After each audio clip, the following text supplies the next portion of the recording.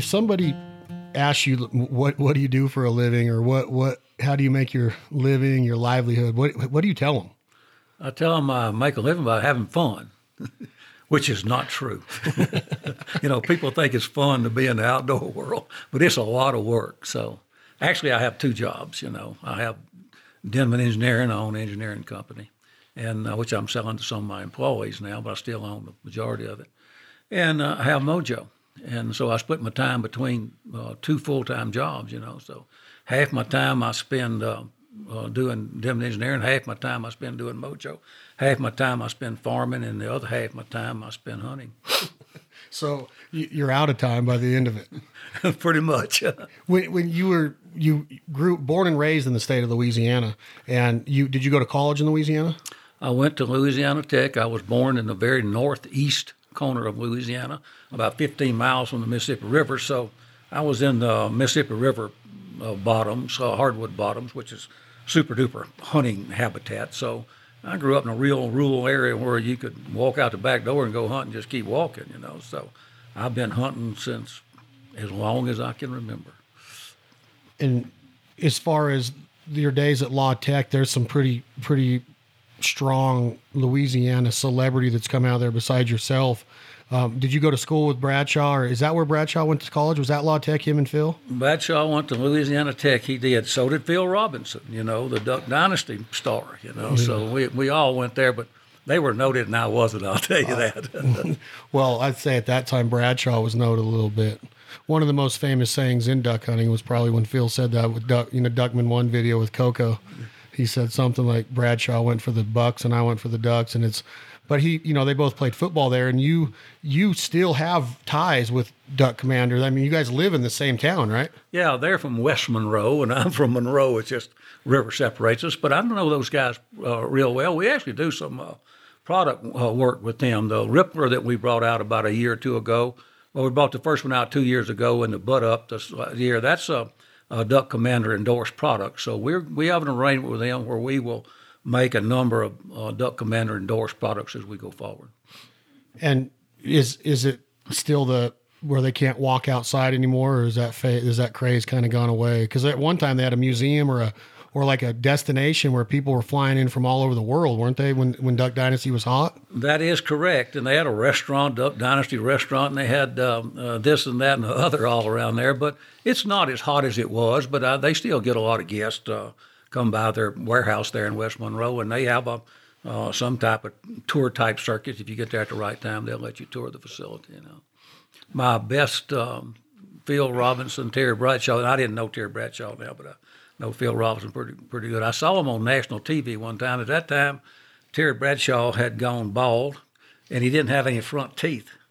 And Phil Robinson asked him, said, "What happened to you?" And he said, "Well, says 300-pound lineman chase me for a living, says makes your hair fall out. They catch you and knock your teeth out." That's no joke. And I mean, as far as like the personality that somebody that I think I would want to hang out with, Bradshaw just seems like the coolest cat. That new show that he's on, I can't think of it right now on TV, but it's him and Captain Kirk and all these guys. They go around and they're in their, they're in their 60s and 70s. And I think one of them's even in their young 80s. And they just have a blast, and he's kind of like the ringleader of it. And I can imagine being in the huddle with him, or it just seems like he would be the coolest cat to hang out with. Robinson, Phil, and Terry, I don't know near as much about Terry as I do about Phil, but, you a great host, TV host, anything like that, if what you're trying to do on TV or on entertainment is who you really are, if you're not having to pretend in any kind of way. And I know that's true for Phil Robinson, and I'm pretty sure it's true for Terry Bradshaw.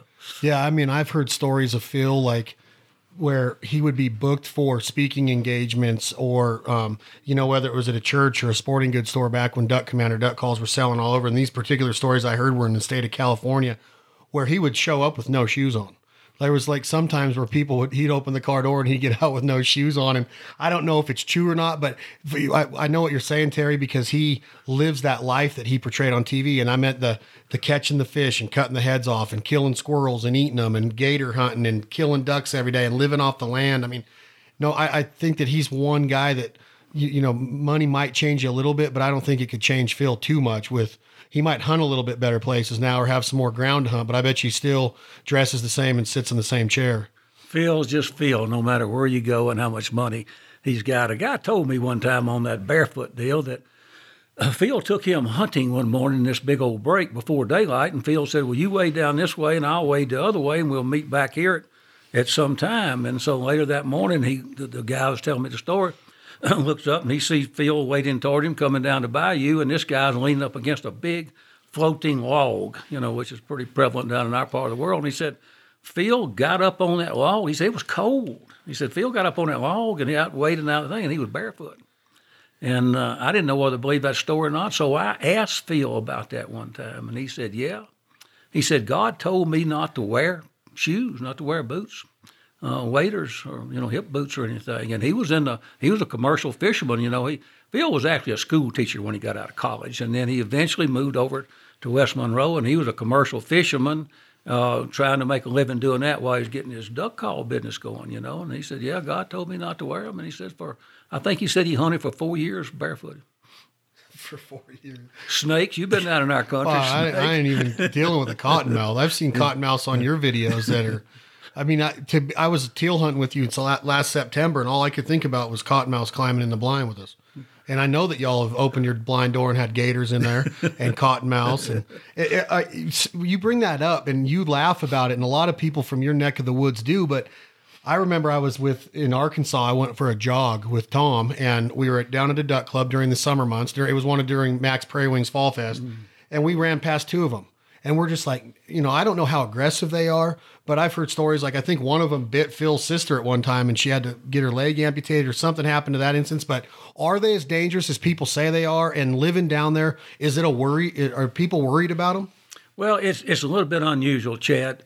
There's lots of cottonmouths and other kinds of snakes there, too. We have lots of snakes of all kinds, but, cottonmouth is the one that garners all the attention because it can be aggressive. Generally speaking, if they don't feel threatened in any kind of way, they'll just swim away, But if you make them mad or, anything like that, they will attack you. We used to sit out in a boat and throw fishing baits at one swimming in the water.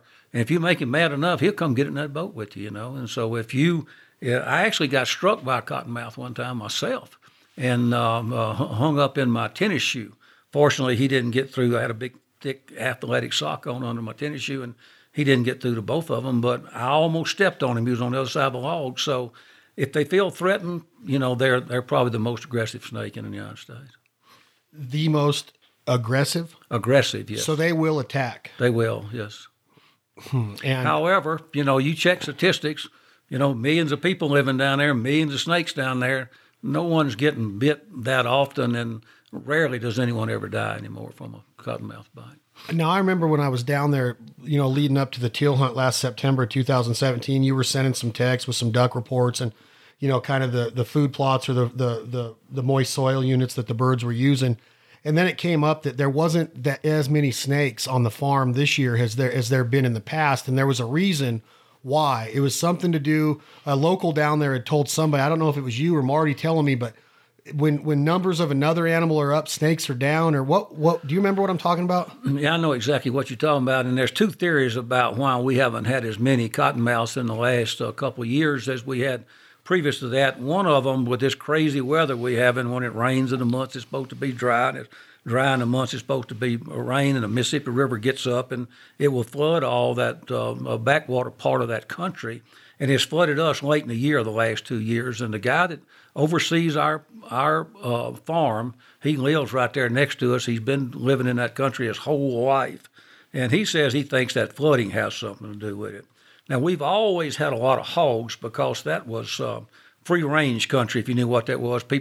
Most of the property belonged to big timber companies, 100,000, 200,000 acres, 300,000 acres, something like that. And years ago, maybe up to the 50s or something like that, they let people free-range animals on their land, and they free-range mostly hogs and cows. And when they stopped that in the 60s, people could get the cows off, but they couldn't get the hogs out. So we had a jump start on the rest of the world on wild hogs. So there's a lot of hogs there.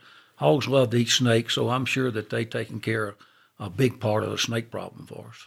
So being a native of Louisiana and with this hog craze going on, meaning that they've become overrun in several areas: Texas, Louisiana, Mississippi, Florida. There's helicopter shooting. There's all kinds of hog hunting that goes on in our country now, California even. But would you rather have snakes on your farm or hogs? Snakes. You'd rather have the cottonmouths? Sure.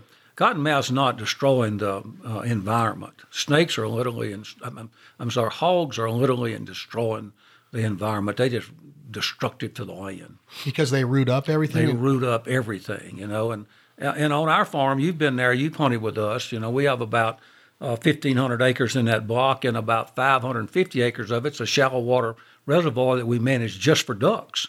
And we hold the water on it until about late June. We'll take it off in about a month from now. Well, when we take that water off, then all the rest of the land around us is dried, and hogs rather root in the mud, soft ground, so they will just literally take our farm over, our duck field part of our farm over, as soon as we get that water off, and they can get in there, and they're very destructive. Have you ever heard that same analogy with snow geese? Am I thinking about that right, Mr. Terry? About are snow geese different than a Canada goose? As like a Canada goose would be more like a cow where he's going to be a grazer, and a snow goose is a rooter, a derooter, where he'll like just tear up the vegetation so bad that he can destroy a field? Or am I off on that? Have you ever heard anything on that? Yes, I have, and the story that you tell is the story that's told. I don't know if it's true or not, but the big concern, especially like 10 or 15 years ago, was that the snow goose population had become so large that they were destroying their breeding grounds way up north, Arctic Circle and stuff like that. And the vegetation that they ate up there, they was pulling it out of the ground, pulling the roots out of the ground. So I don't know that a Canada goose wouldn't do that, but they certainly wasn't doing it to the extent that these snow geese are. So, that's when they opened up the snow geese, brought on the conservation order where you let you kill a lot of them, because the fact of the matter is there's just too many snow geese, and I've heard that, I've heard from biologists, I've heard them say that, like if the snow goose destroyed their habitat up there, they own about a 25-year cycle, meaning it would take 25 years for them to rebound from the loss that would occur if they decimated their breeding grounds. So the question that comes to mind is there ever going to be a controllable factor that we can do as a human being, or a hunting population, or the conservation agencies, or Ducks Unlimited, or anybody that they've started the spring depredation season, what they call the quote unquote conservation seasons, where I think every state that offers that season, which is most states now, is a no limit, where I think Iowa was the last one to go from a 20 bird limit to no limit, no plug in your gun. You can use extended magazines. Are we even putting a dent in the snow goose? And I'm off track here a little bit, but I just wanted to kind of get your thought on that, because you're known to me, as far as I'm concerned, you're a duck guy and a predator guy, maybe a little bit of a turkey guy, a mule deer guy on the side, but I think that your main passions are ducks and coyotes. That's what I've got through our friendship. I just kind of wanted to get your feeling of the snow goose, and are we even really making a mark on them? Well, I can't really tell you. I don't know the answer to that. It's a very interesting question. We ought to find the answer to that. But, one reason it makes it very hard to determine is the fact that the change in weather has changed the snow goose's migration pattern so much. And it used to be, thousands and thousands, hundreds of thousands of snow geese come to Louisiana. And, of course, the snow goose capital of the world was down South Texas, Eagle Lake, and that part of the world. Snow geese don't even hardly come down there anymore. So they're moving so much that it's probably kind of hard to tell unless, you were one of these biologists or somebody that's working on snow geese from one end of their migration pattern to the other. But it does bring up an interesting point. And that point would be that sport hunting does not hurt species of game. If you take normal regulatory measures that we take, then, we're not hurting any of the species, the ducks, the geese, the deer, anything else. And that's why they had to loosen up this conservation order for us to have any impact upon them at all, when we need to take the species out. So that's a heck of a point for sport hunting in general. It doesn't answer your question about the snow geese, but it's a good indicator that sport hunting does not hurt population of the hunted species. It brings up other questions that I have, and you're the guy that I would turn to ask, because in your career you haven't just been an engineer, educated at the college level engineer, made an awesome living in the engineering world as an entrepreneur, running a strong business in Louisiana, and then, starting arguably one of the most innovative and game-changing, hunting cultures and brands and at least duck hunting history, not to say predator, turkey, dove, everything else that Mojo has been a part of. But you've also sat on the board of directors. You've sat on the fish and game committees for the state of Louisiana. You've been in meetings. You've been part of setting guidelines and setting seasons and setting limits. When those limits are set, and when you talk about, let's say, the Mississippi Flyway, and your daily bag limit can have 2 hen mallards in it, or 1 hen mallard, or I know it's 2 out west, and in Arkansas you can kill 4 mallards. I believe 2 of them, which can be a hen, but maybe just 1 of them. You can correct me if I'm wrong. If a hunter went out every day and didn't really concentrate on just greenheads, but he stayed legal with his hen limit and the possession limit and the daily limit, will that biologically affect the makeup or the breeding or the duck population up and down the flyway for the future years? I don't really think so, Chad. And of course, that's a complicated question. It doesn't have a simple answer. But sport hunting just doesn't affect the population dynamics of ducks. I've got a letter from the Assistant Secretary of U.S. Fish and Wildlife that says that back in the controversial days of Mojos, when states was considering whether they should use them or should not. Somebody asked for opinion. This guy wrote it, says we don't have any problem with using these spinning wing decoys because hunting does not affect the population dynamics of it. There's a couple more factors that fit into that. At that time, the average take by the average hunter in the United States was 2.2 ducks a hunt day. Where the limit would be probably 6. So you're not going to save. You're not going to save any of the species except by saving the days, because they're not killing the limit anyway. So then why is a brand like you have come under fire when in states like Arkansas right now, in the WMAs and the wildlife management areas or the public areas, to say like the Biometa? Why can't a duck hunter use a Mojo in the public areas of Arkansas? And I know that it's in other states too, where you can't use them in certain parts of states or states out west until a certain date. Duck clubs, private duck clubs have set the tone sometimes where say, if you can't use them at all, you can't use them until this date. Why is it is it really affect the duck that much, or are people just uneducated on because we're shooting guns that are way high powered. We're shooting ammo that's scientifically proven to be way deadlier than any ammo in the past. Everything that we do evolves. So we evolve. You make a machine that can have an effect and make a guy successful and have more confidence in and out of the field. Why does it come under fire? Well, that's another very complicated question that does not have a simple answer, but this is what I believe after about 18 years of monitoring that situation very closely. Of course, when spinning wing decoys first came out, which is about 98 or 99, they got to the Mississippi Flyway and the lower Mississippi Flyway in 99, they would have a more dramatic effect upon ducks at that time before ducks kind of got used to them. And I have a theory about all that too. But, at that time, people started saying, well, maybe they're not sporting. But as you say, look at all the things that have changed over the years. Clothes, you can stay out there much longer. Waders like you guys made, much more comfortable, keep you dry, you stay out there longer. Transportation. When I first started hunting when I was a kid, you could get to where you could walk or wade. As far as we could get, we didn't have a machine to get us off the road, So now you can get in a motorized vehicle and go just about anywhere you want to go in the world, back in the worst swamp and everything. So there's all kinds of devices that have helped people become more successful. Now, I'm not saying that this is a reason that that's happening, but I do know that one of the influences on it is basically a have and have not question. The guys that have real good hunting, if you got the money to acquire a real good duck hunting place, you will be successful, whether you have Mojos or whether you don't. You just got the ducks there. You don't have ducks imprint on a very, very specific area. I'm not talking about a half a mile, a quarter mile. I'm talking about on a very specific area. And if some guys, you got to go out and hunt on public land, it gets much tougher for you.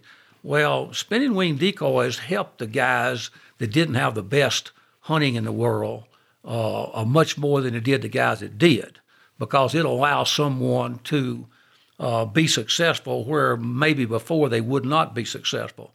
Now, in the near 20 years they've been out, their effect upon ducks is obviously not what it was in the beginning, and we wouldn't want it to be. If these animals don't catch on to what brings danger to them, they will become extinct.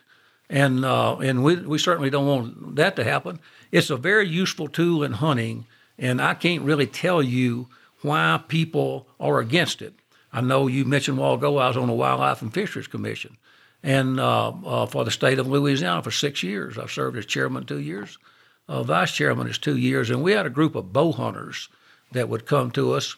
They were real active, coming to the meetings. They lived in the area where the meetings were held, and they didn't want to advance the art of bow hunting any. And my philosophy at that time was, my philosophy today is still the same.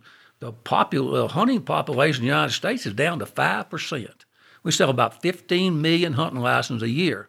Last count, there was something like 325 million people in the United States. You figure that out, that's a little less than 5%. So, we're getting to be a extreme minority. So my philosophy when I was on the commission was, hey guys, let's let them hunt by any method that we can determine is ethical and moral. We can make it legal if it's not a federally controlled species like a duck, the goose. They're federally controlled, so we can't change that a whole lot. But for deer and squirrels, all kind of species like that, if it's moral and ethical, let's make it legal. I wanted to bring crossbows and things like that, and we did get it done over time. It's there now. But those guys that came, and this is my point, they wanted to limit archery hunting to the equipment that they were using. And I was adamantly opposed to that, and I finally prevailed upon that, and I call that the close the gate when I get in theory, because that they would use the word traditional.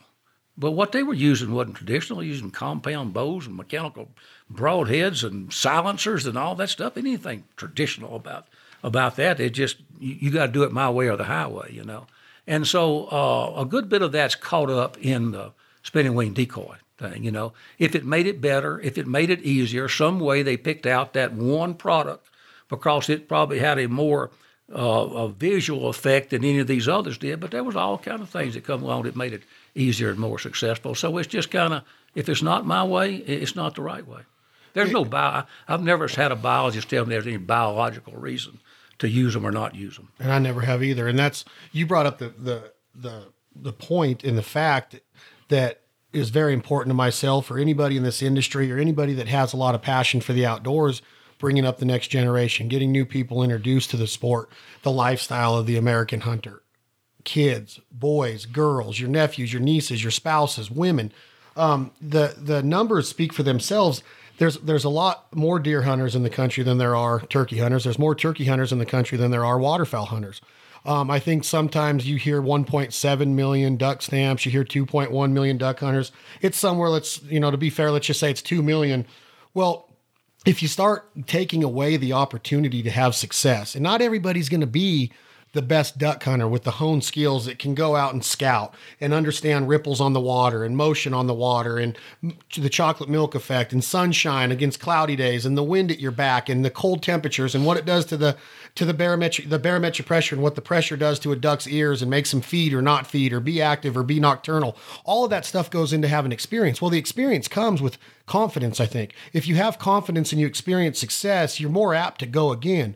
So my point in saying that is that you go up to somewhere like North Dakota, South Dakota, Minnesota, to where they have, the duck season opens a lot earlier than it does in places like you're from in Louisiana or Arkansas or Mississippi. A lot of their stuff is done in dry fields. The dry corn, revolution or evolution in America, the ethanol prices, the price of ethanol and fuel driving that price of corn up. A lot of farmers went to corn. It's affected a lot of the flyways, in my opinion, of the migration and ducks leaving certain areas and going to the places where they traditionally would end up. But without a mojo in a dry field, a lot of people say, I've heard people that have awesome hunts in dry fields, whether it's peas in Alberta and Saskatchewan or corn in North Dakota. Well, the fields are so big and so vast that you got to have that spinning wing to get their attention and bring them over. And I get that. I understand that because, that's your theory that the mojo is made to get a duck's attention and bring him into where you can let the rest of your arsenal go to work. But I disagree in a way because I've seen it to where they land on top of those mojos and I've had it to where if you don't have a mojo in those fields or your battery dies, you don't kill ducks.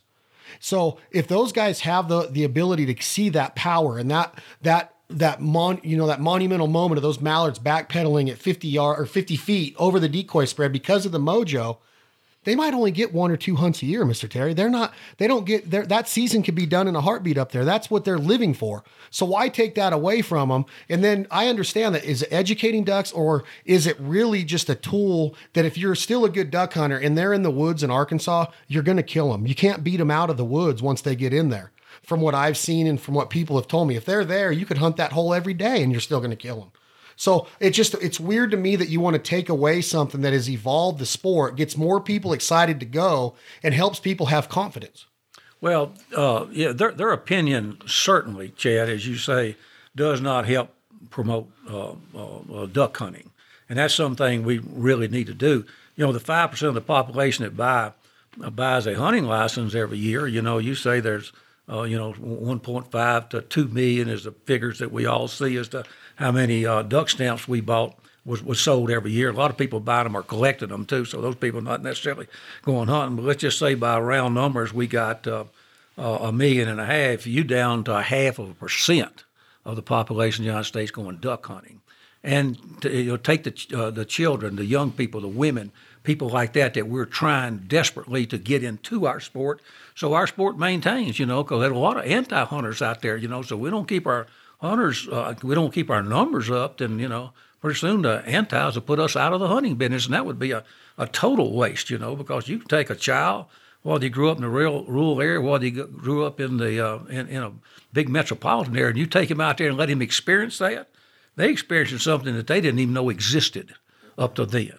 Well, if you take a small child, a young boy, young man even, duck hunting's not easy. You a duck hunter, you up hours before daylight, you're out there in the cold, it might be raining, it might be snowing, it might be freezing, you're putting out all these decoys, your hands are froze, it's just a bad deal. Well, without success, that child, that young person, that person in general is not going to stick with that sport. They'd be foolish to do so. So, I'm proud to say that mojos have helped people to be successful in hunting, and I thought that's what we were all supposed to be doing. And not just that it's gotten people success, it's gotten people hooked. Like when somebody experiences ducks over the decoys, and I don't care how they get there. I'm not talking about going out and poaching or market hunting or doing anything like you said is unethical or not morally correct. If you can do it within the means of the law, it's a decoy. I mean, if you really want to get down to the nuts and bolts of it, we have the most anatomically correct carvings ever in the history of America for hunting. We have bows that shoot 400 to 420 feet a second, just a regular traditional bow, not a compound, I'm not talking about a longbow, but a regular traditional bow is shooting 400 feet a second. We're in fabricated tree stands that guys have welded together, and you can climb up in a tree and shoot down at a deer. We have the most advanced form we're shooting pigs out of helicopters. So, and I understand they're considered a nuisance. Ducks aren't a nuisance. I understand that part of it. But to me, when it's almost funny, it's almost like like sometimes you get shamed if you eat at McDonald's, because McDonald's has this whole aura about it, like, oh, that's where overweight people eat, or that's the most unhealthy. Don't feed your kid McDonald's. We went to McDonald's when we were kids. We got to play on the rides. We got a Happy Meal once in a while, right? But it's almost like if you hunt over mojo, these traditionalists or these the guys that are against them, they look at you like you're the enemy. And it's like you're a weaker form of the duck hunting population or the duck hunting species because you choose to use a spinning wing. And I'm like, that doesn't make any sense to me at all. Unless you're literally going to dress up in bare feet and an oilskin cloth around your waist and go out there and hunt them like with no advancement at all. I don't understand it. I just don't get it. We have the power right now to shoot a duck at 80 yards and kill them dead. There's turkeys dying consistently right now at 80 yards with the ammo, the choke tubes, the patterning, the engineering behind it. So why not make a decoy that gets them closer to a harvestable rate to where you cut down on those cripples and you up your success rate for a clean, safe shot that harvests them quick and dead? And that's what I've seen mojos do. I'm not saying that you don't have to work at being a good hunter with a mojo too. There's different ways and different applications for a mojo that you've done a very good job with your crew of teaching people. And I want to go into some of that today. I just wanted to really touch on it, the fact that we are literally cutting, what do you cut your nose off to save your face or whatever that saying is? That's really what we're doing. I really think that we need to get grips on it, that there's really no problem with shooting ducks over a spinning wing decoy. You can be a traditionalist, but don't look down on people or try to get them outlawed just because you don't believe in them. Absolutely. And I look at it like this, Chad. For those of us that's hunted for many years, we've all had a few occasions. Unfortunately, it doesn't happen often enough to be on the absolute X. I mean, that's where the ducks want to go. And it's a feeling like you don't get in many types of hunting. I've hunted big game all over the world. I've been to Africa 6 times. I've done all these things. But, you get a big group of mallards when you're on the X and they want to land right in front of you. Then, that's just a feeling that's hard to get in any other type of hunting. And the way I like to look at it is the mojo helps. It doesn't do it for you, but it helps you get more on the X for those days that you're not fortunate to be on the X. And about 99.9% of the time you're hunting, you're not going to be exactly on the X. You got to get the ducks from the X, which is where they want to be, over to where, you are. And that just helps hunting, So I really can't give you an explanation for why these people are against it, other than it's just not their way. I mean, I don't know what else to say about it. It's just not their way. But if you don't advance the sport, I do not believe the young people of today would probably hunt a lot under the conditions and with the equipment and the facilities they had when I started hunting, because it was a tough road to hoe back in those days. And we got to help make them successful, or we're not going to have hunters going forward. Yeah, I mean, when you start breaking down the financial burden, or I don't know if burden's the right word, but you've mentioned it, that being a waterfowl hunter is expensive. There's a lot of gadgets that we have to be successful.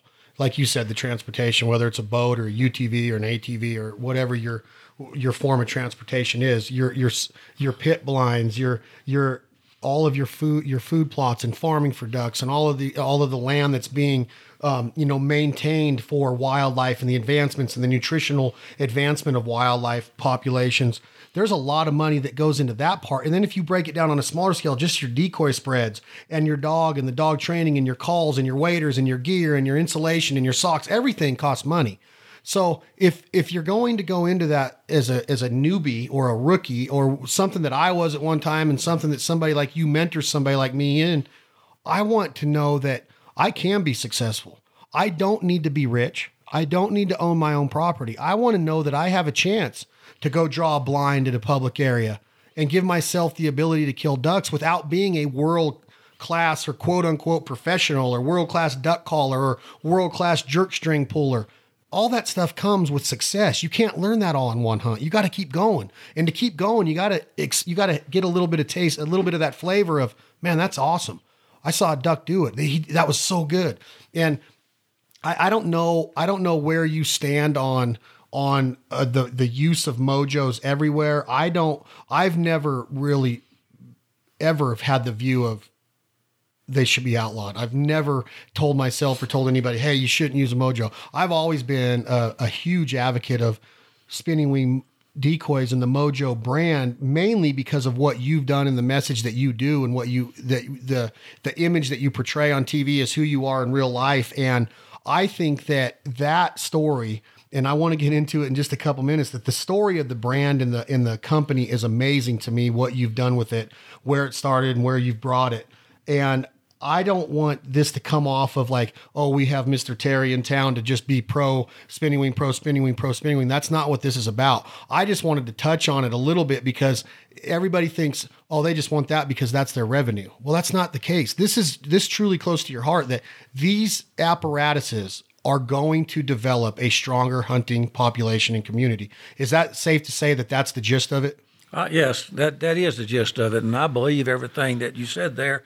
And, hunting has been so big a part of my life since I was probably hunting when I was 4 or 5 years old. I was probably hunting on my own when I was 6 years old, I wouldn't sacrifice that for money. I was making a good living in the owning the engineering company before I ever got the Mojo business. So it didn't have anything to do with money to me. I started it with just a little sideline company. Actually, three of us started it, but when we started, it was just a little sideline company to all three of us. I wouldn't damage hunting in any way over $1. I just wouldn't do it. $1's not that important to me. And I just need enough money to make a living. I was already doing that, as long as I get to go hunting, But that's true, Success cannot be based today on the same thing it was being based on 50 years ago. The world just don't look like that. And there's another important point there, and you know this as well, better than I do. It's acquiring all these things is as much fun for some people as the actual hunting it is, Getting a new boat, getting a new four-wheeler, getting a new decoy, getting a new set of your decoys, getting a new set of your waders. That's just all part of the total experience. And you see people, going to Bass Pro Shop, going to Cabela Shop, these great big stores, You see those people in there, they look like they're about as happy in there shopping for this stuff as they are out hunting. And actually, if you watch them closely, they are.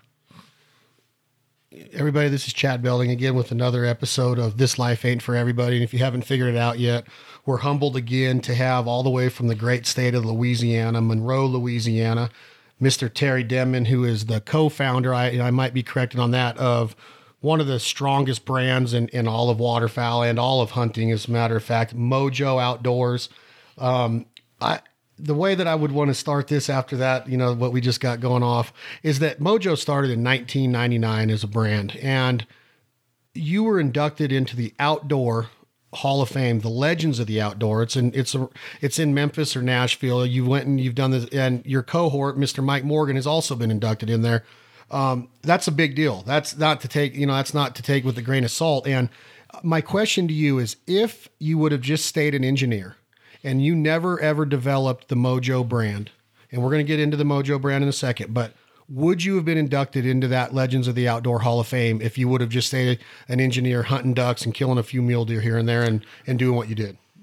No, absolutely I would not, because their philosophy is to induct people in it that somehow changed and improved, made the hunting world better. So I didn't get inducted because of my hunting or anything. I don't know if I'm justified to be in there or not, but nevertheless, their story to me was because of the improvements to hunting that Mojo brought to the hunting world. And I'm going to start some stories here, and you're going to finish them if you don't mind. And I'm just going to paint a picture, and I just want to see, this is kind of what I visualize. Bastrop, Louisiana, Monroe, Louisiana, dark parking lot, stores are closed.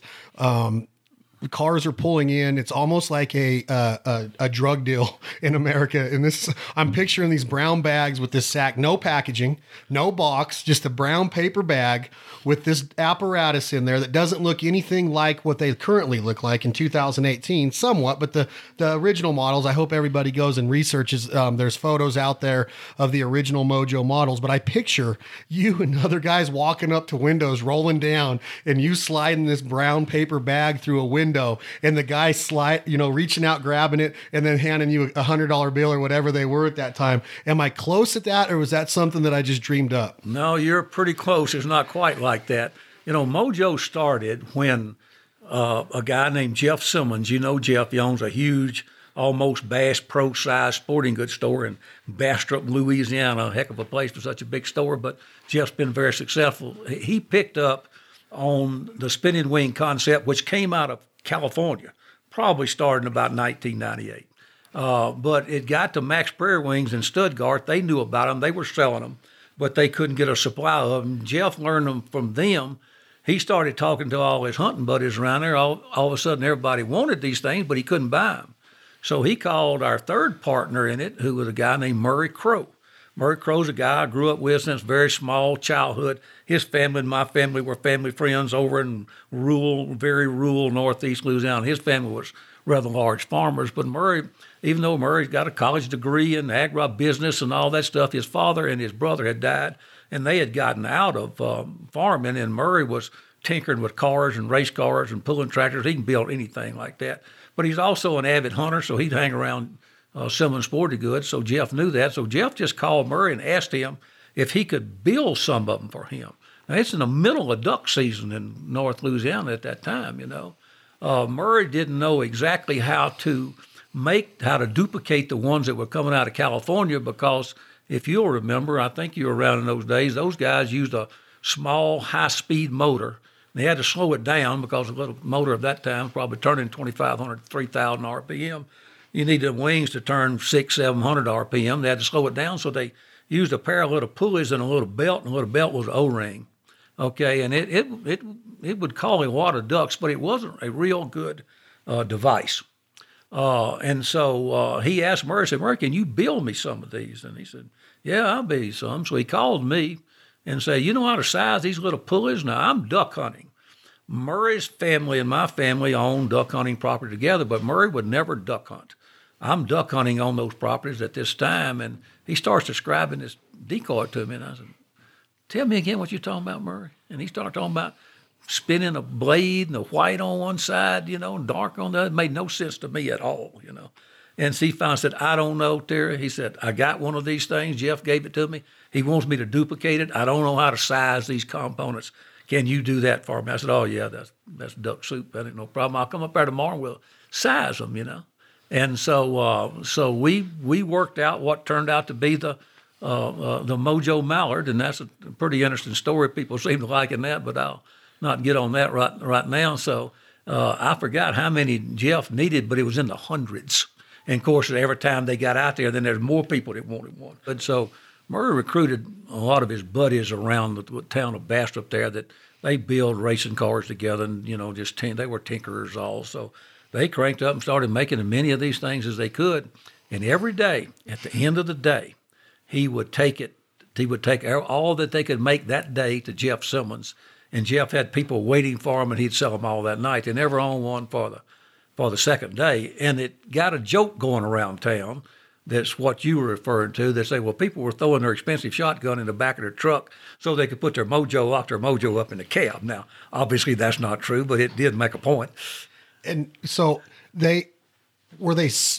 at that time, were they being sold at retail in the store? Did he have his sporting goods store going back in the late 90s, or was it a parking lot deal? Oh no, this was a big. Jeff had a big store at that time, so he did. These were customers in his store. So, in layman's terms, or in short, there's a guy in California that's not too far from here, 2.5 hour drive from here.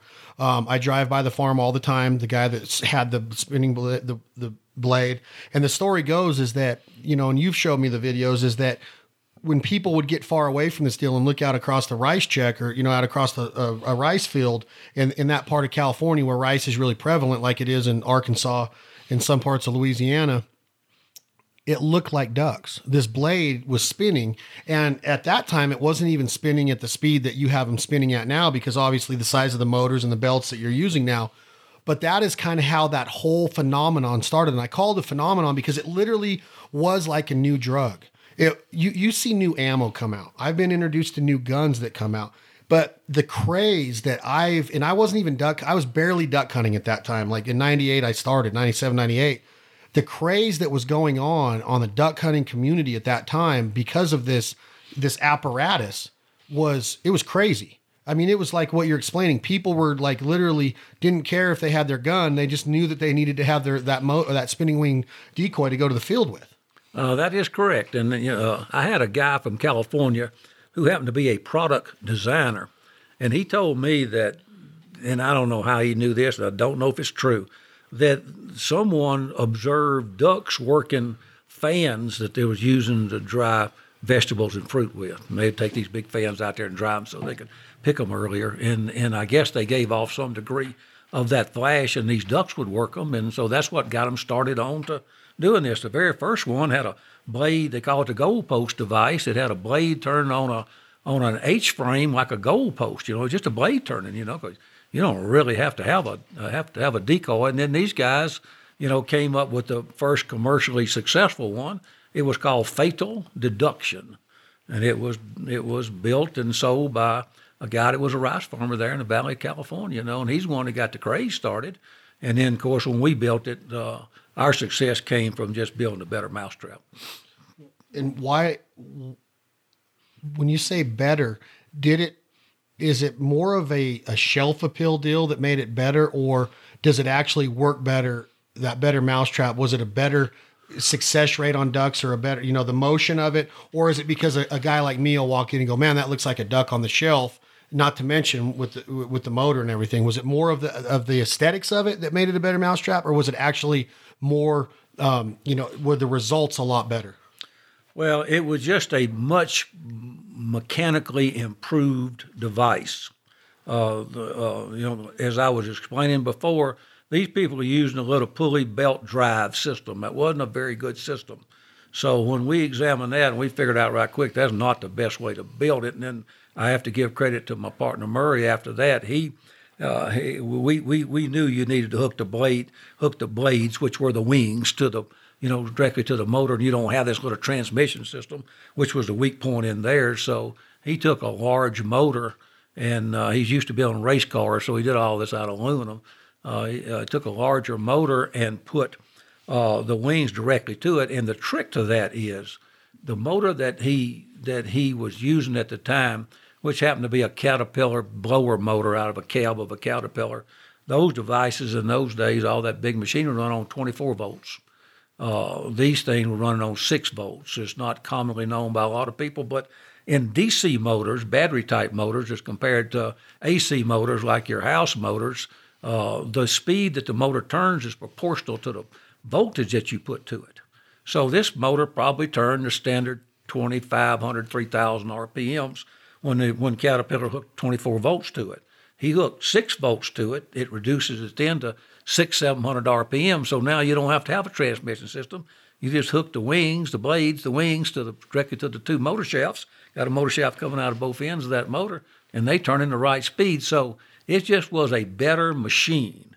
Aesthetics didn't help us in the first year because he was just buying decoys wherever he's getting them. Like you say, he's putting them in a brown bag and selling them. So there wasn't a whole lot of aesthetic appeal back then. But we did come up with a Mojo brand name at that time. So I believe you could easily say we had the best brand. But the fact of the matter is the decoy he built was just better than any other decoys on the market. So I just want to make sure I have this right for the people listening is Jeff gets wind of this through the duck hunting community around Stuttgart. He comes to you because you're an engineer, or he goes to Murray? No, he just calls Murray. He calls Murray. And what's Murray's specialty?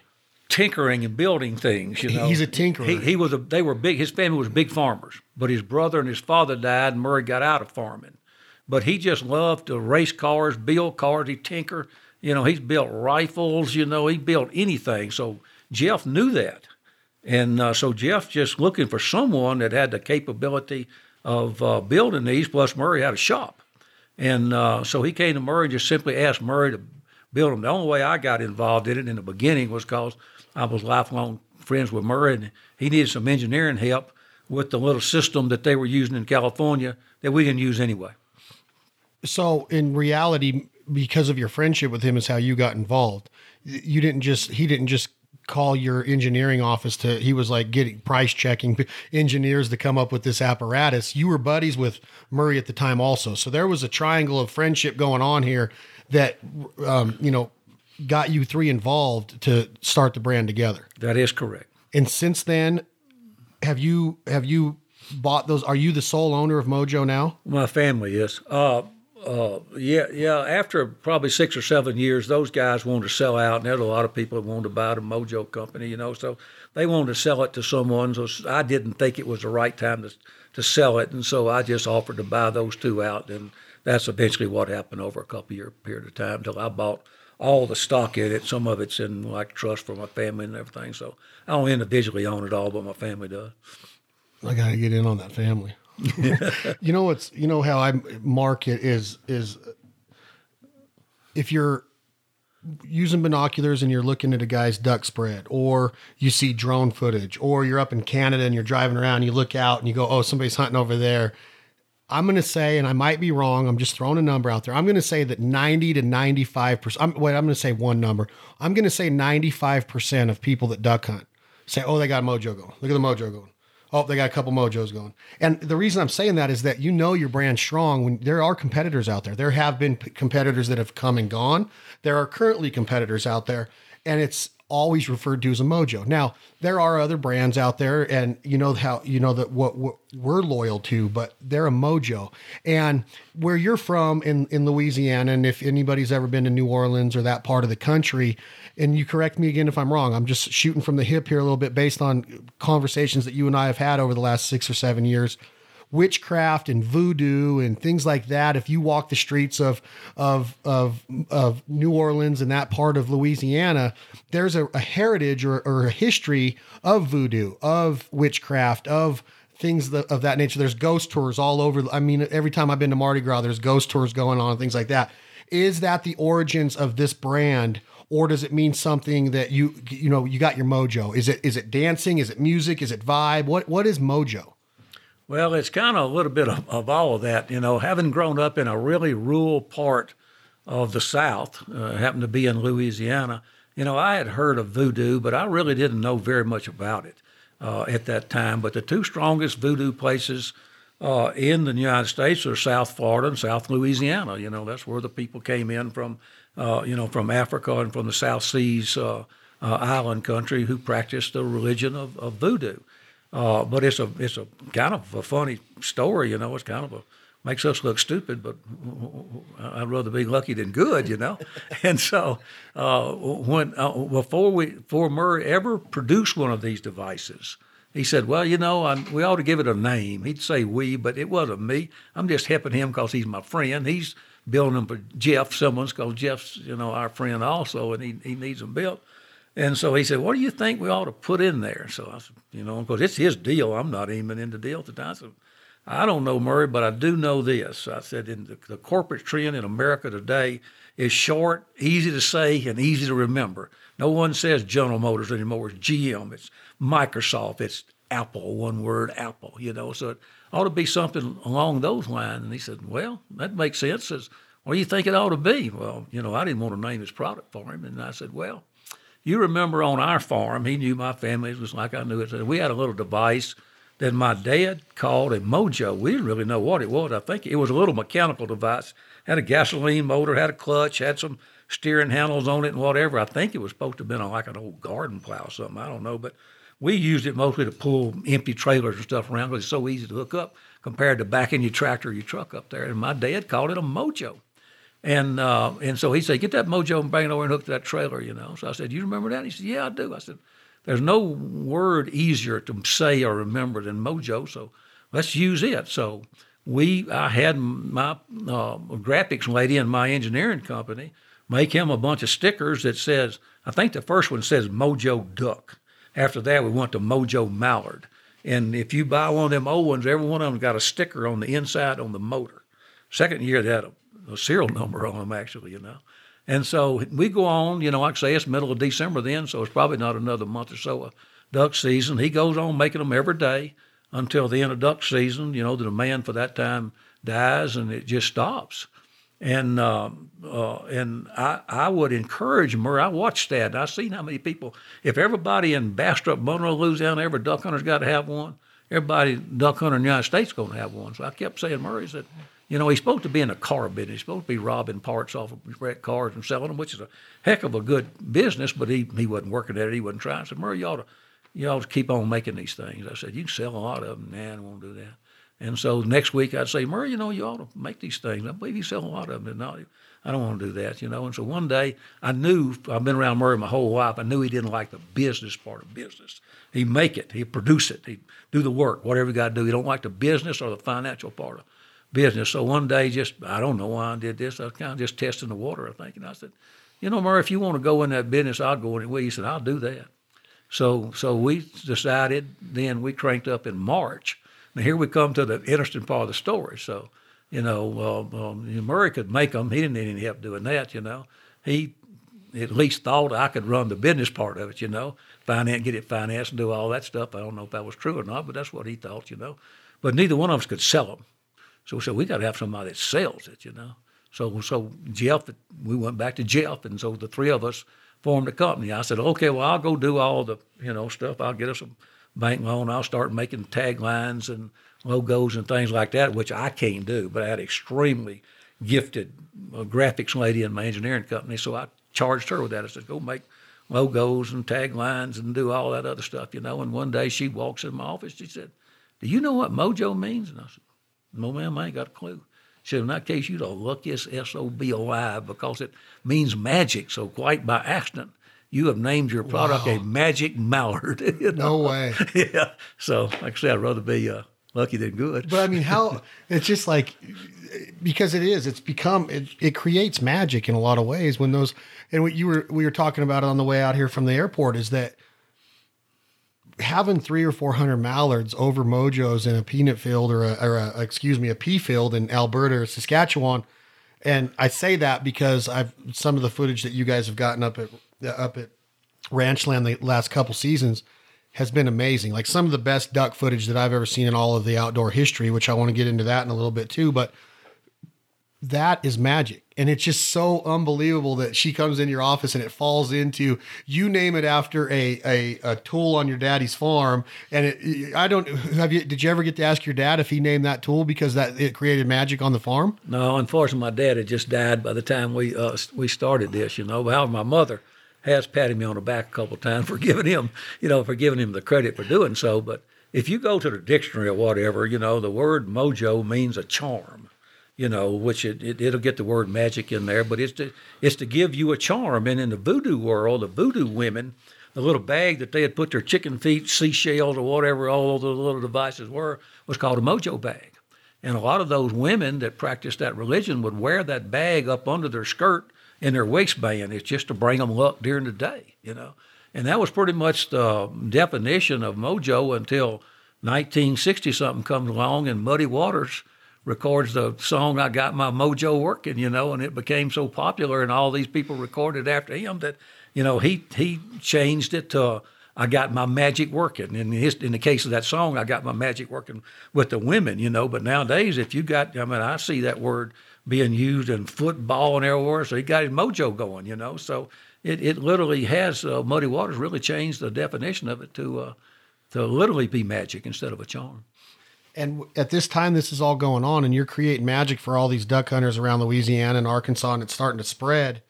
Are you a duck hunter at this time? I know that growing up, you had a lot of experience with big game, I believe, from the stories in the past. But are you an avid duck hunter in the late 1990s?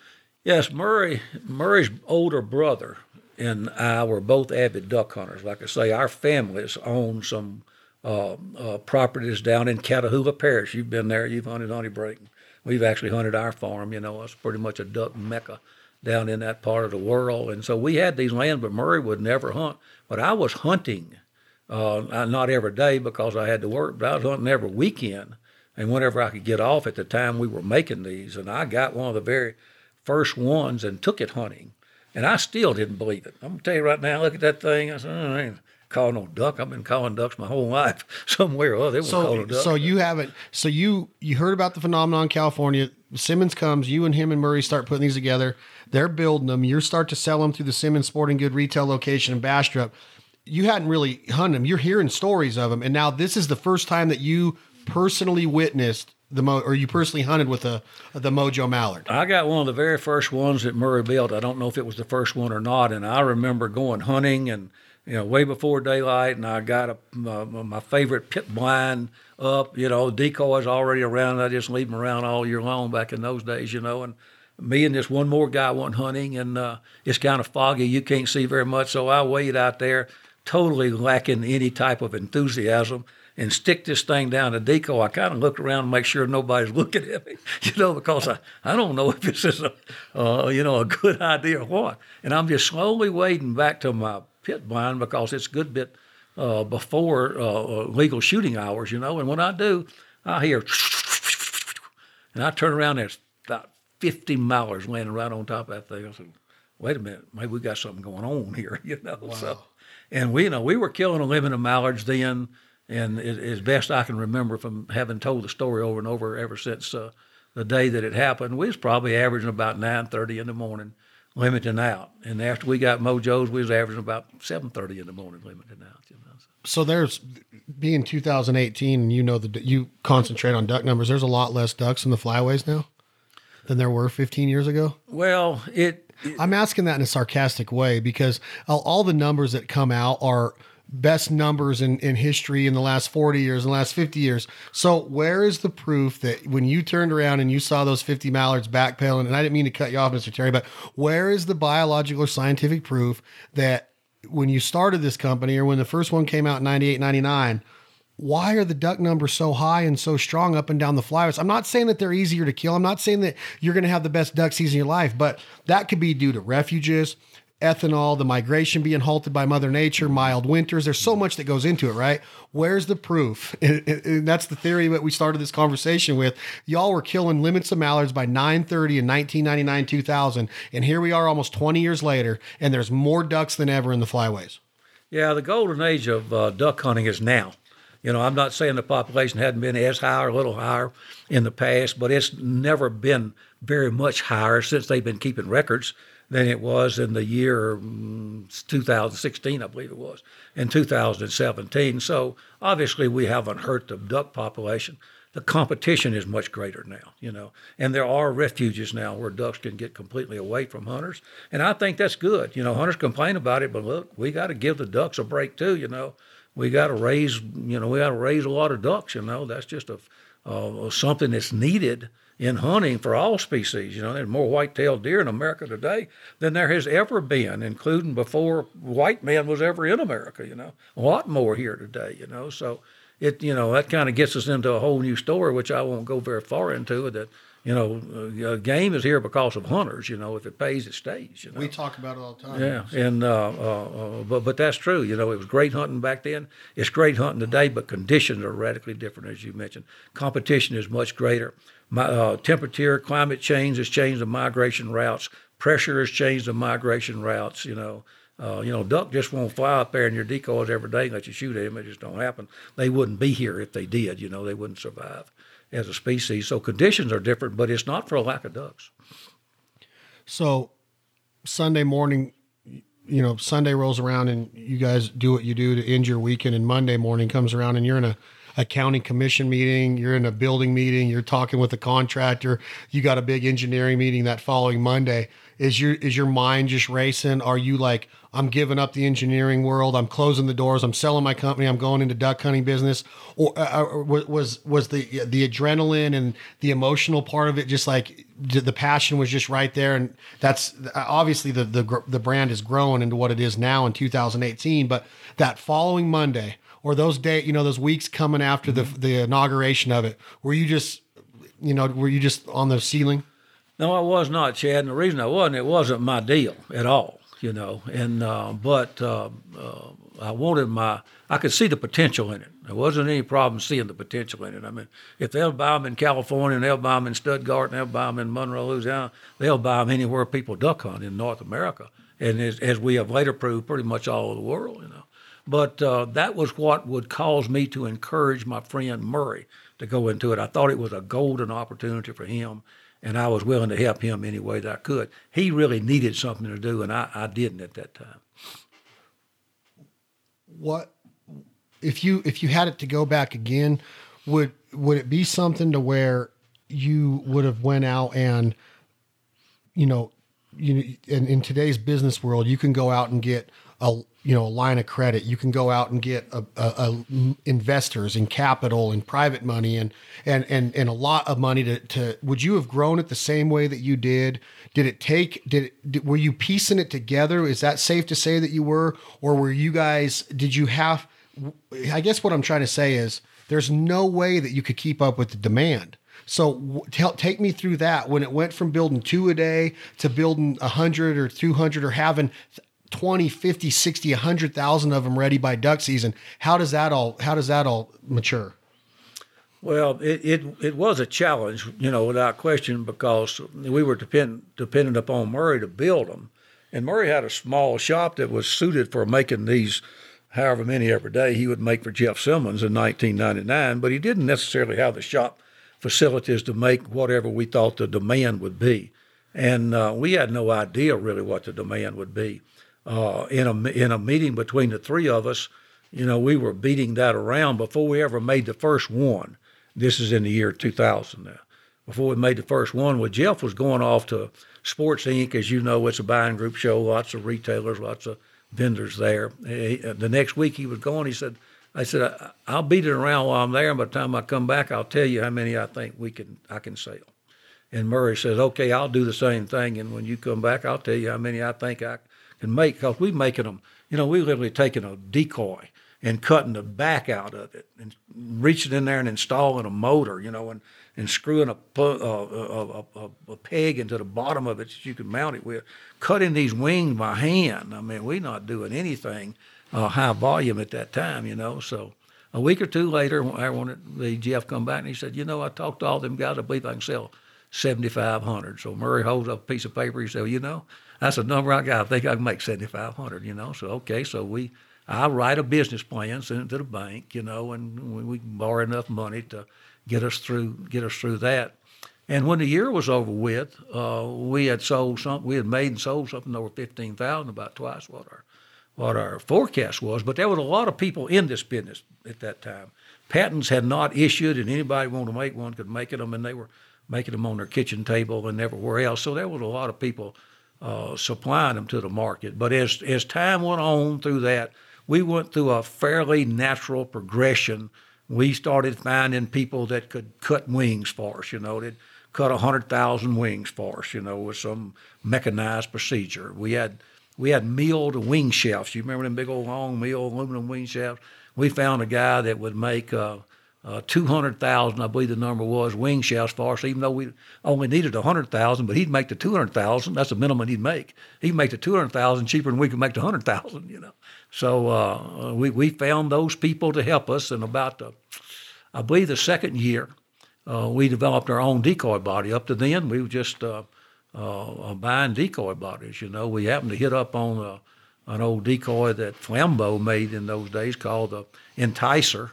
It wasn't really even intended to be a hunting decoy. It kind of looked somewhat like a feeding decoy. Had a base set on the ground. We buy, I don't know how many of them things, 50, 100,000 or something like that, cut the base off of them, cut them all up and make them. But it was still pretty crude, at that time, even though we were getting to where we were making more and more and more and more of them, So some of the questions that I think are important with the evolution of the brand is,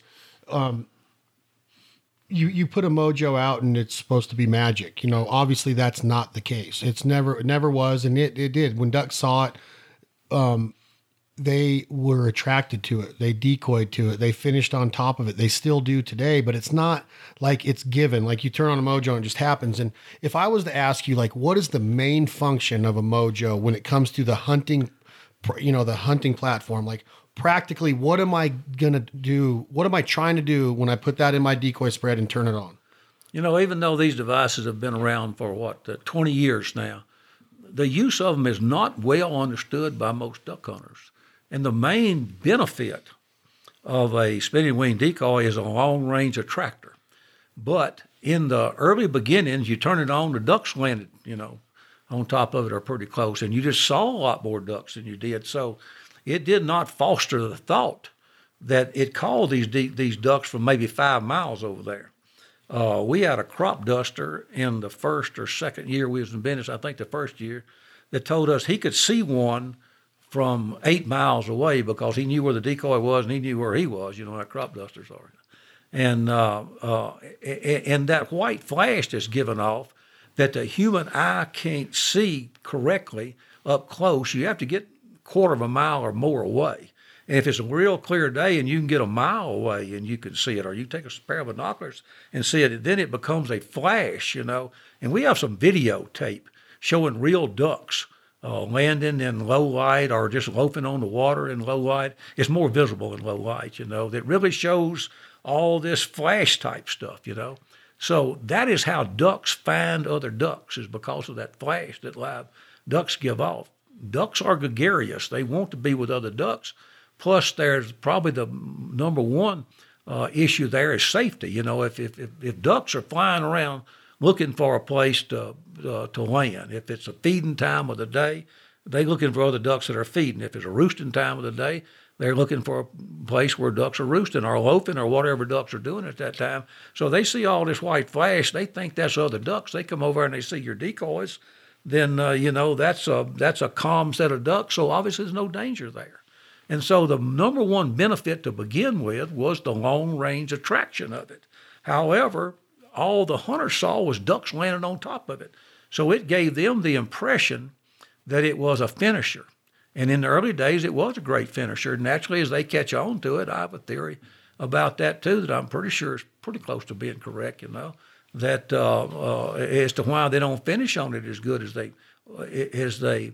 did in the early days. But there's no information that suggests that they're not as attracted to it as they were in the early days. So, when they don't finish on them, too many hunters take them out of their weapon bag. They don't use them. They put them up, and that's a mistake to do that because you give up that long-range attraction ability, and so a duck that's going to fly 3 or 4 or 5 or 1 mile or 10 miles or whatever it is way over there, he's not ever going to even know your setup's there. You put the spinning wing there, he can see it depending upon the sky conditions that day. He can see it for several miles, so he'll come over there. Even if he won't finish, you got him to come look at your setup. So, the logical conclusion of that, and this is what we do, that if ducks on a particular day want to fly up about 50 yards from a spinning wing, they don't want to come in closer than that, take the thing and move it 50 yards, move it 100 yards. We put it on the dry ground back behind us. Get the ducks to within the vicinity of your spread with the spinning wing decoy. Don't force them to try to get any closer to it than they want to get to it, and then work them with your duck hunting skills. It makes perfect sense, but we haven't done a good job of educating the duck hunters to that point yet. Even though we've tried, we just haven't done a good job. And like when ducks, whether you're in the flooded timber and ducks are getting off the rice fields to come into the timber of Arkansas, they see that whirlwind, that grind or whatever you want to call it of ducks working a hole. So then all of a sudden 10 ducks can turn into 40. 40 can turn into 100 in a hurry in the timber. It's the same over dry corn or dry peas in Canada. You get 15 working and the other one's getting up off the roost, see those ducks working. So it sparks something in their curiosity in their mind of saying, hey, let's go, that's where the food is. There's other action going on over there. And like you said, birds of a feather flock together. So they, naturally go check it out. Well, the first ducks were over there because they saw that flash. Now those other ducks see that flash plus the live ducks, and it creates this motion where they get in a race. And I've seen it so many times where they start making those false runs in those dry fields. And it starts because of the mojo. And where I'm going with this, Mr. Terry, is if you turn the mojo off at that time, you lose them. 90% of the time, in my experience, and I've tested it, like, I wonder what would happen if I stopped the mojo. And I know that you have different settings and interval settings. And what I've seen in the dry field especially is that once they start on that thing and then you try to turn it off, you might get a couple to finish, but a lot of times you lose that big bunch. It's almost like they're in a race to get down and they keep seeing that flash and they're like, I got to get in front of those ducks. I got to get to that food source. Am I onto something there, or have you tested that to where it's not a finisher? Because to me, it finishes a lot of ducks where you want them to be. And a quick story before you answer is I was with a hater. I was with a mojo hater one time in North Dakota, and don't put them out. We're going to kill them without. Okay, no problem. No problem. Laying there in our blinds. Might as well have been taken. Might as well not have even been there. Put them out. Put them out. Put them behind us though. No, put them out. I lied. Put them out. Here they come. Boom. Right? Hey, we're filming. I don't want them on film. So put them behind us. Well, they're trying to land on them behind us. Well, put them back out front. Get them back out front. And it was almost like this pride thing to where really you just admit that they work and that this is fun and that it's powerful and that it's going to be a memorable experience.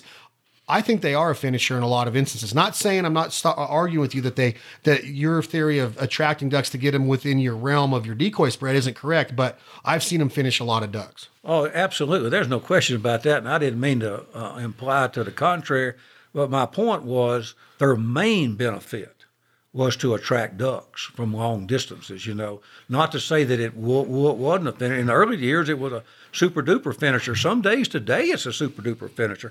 And depending upon where you are in the migration route, if you down in Louisiana, they done been called, shot at, decoyed, mojoed, everything that happened to them, and they get tough down there. But my best lesson of all that, and I've had some stories like your story, I haven't hunted with them. Obviously, they wouldn't do that with me there. Well, maybe some of them would, but I haven't happened to be there when they did. But I've had outfitters telling me that story. But in the very early years, when we would be hunting in Alberta, And this was before we either had remotes or we didn't have remotes that would turn off all your decoys. And mostly those guys in those days, those outfitters would just hardwire them so they could bring the control of the hardwire right to their blind. They could turn them off. And so I've been up there hunting many times, and, we would be running mojos, doing good on ducks. Here comes some geese. Geese not very attracted to them, don't like to land very close to them most of the time. I've killed a lot of geese doing that, but typically speaking, they don't want to land that close to them. So we'd turn the mojos off, shoot the geese. We'd be hanging around there, and we hadn't seen a duck in about 10 or 15 minutes. So somebody said, well, ain't been a duck in about, I forgot to turn the mojos back on. Turn the mojos back on, here the ducks would come, So that's the best test that I've ever personally witnessed.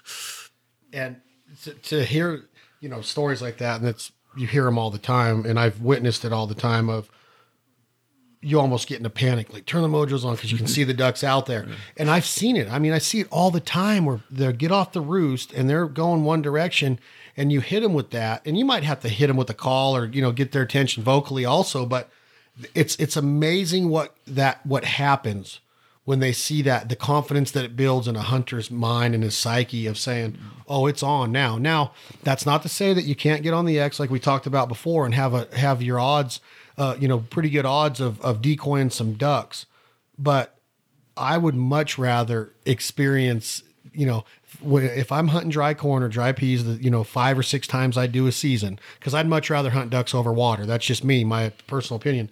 But I'm not doing it without a mojo, and I'm not going to turn the mojo off. Now, if it's not a finisher and it's just an attractor and they get over there, then I would challenge somebody to finish big wads of ducks by turning all your mojos off once they're within 50 or 80, 100 yards of your spread.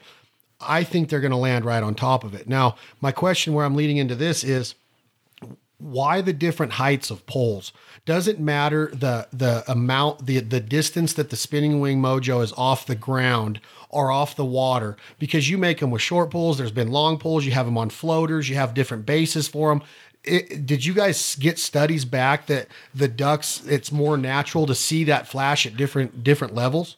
Well, we haven't done anything in our 20-year history, a 19-year history, I guess it is today, based on any type study that anybody sent us. Now, they made a lot of studies back in the early days about the effectiveness of spinning wing decoys. And they did a lot of them in Minnesota, but they did some in other states too. And they'd basically go out there and 30 minutes on, 30 minutes off, 30 minutes on, 30 minutes off, And because you can't really compare one day to the next day in duck hunting, as you well know, in waterfowl hunting, But past that, we haven't had any studies. Most things we've done, we've just kind of done by trial and error, trying to figure out what ducks do, trying to figure out a duck's, but like trying to figure out a turkey is not easy to do. Pole height, the distance of your decoy off the water does make a difference.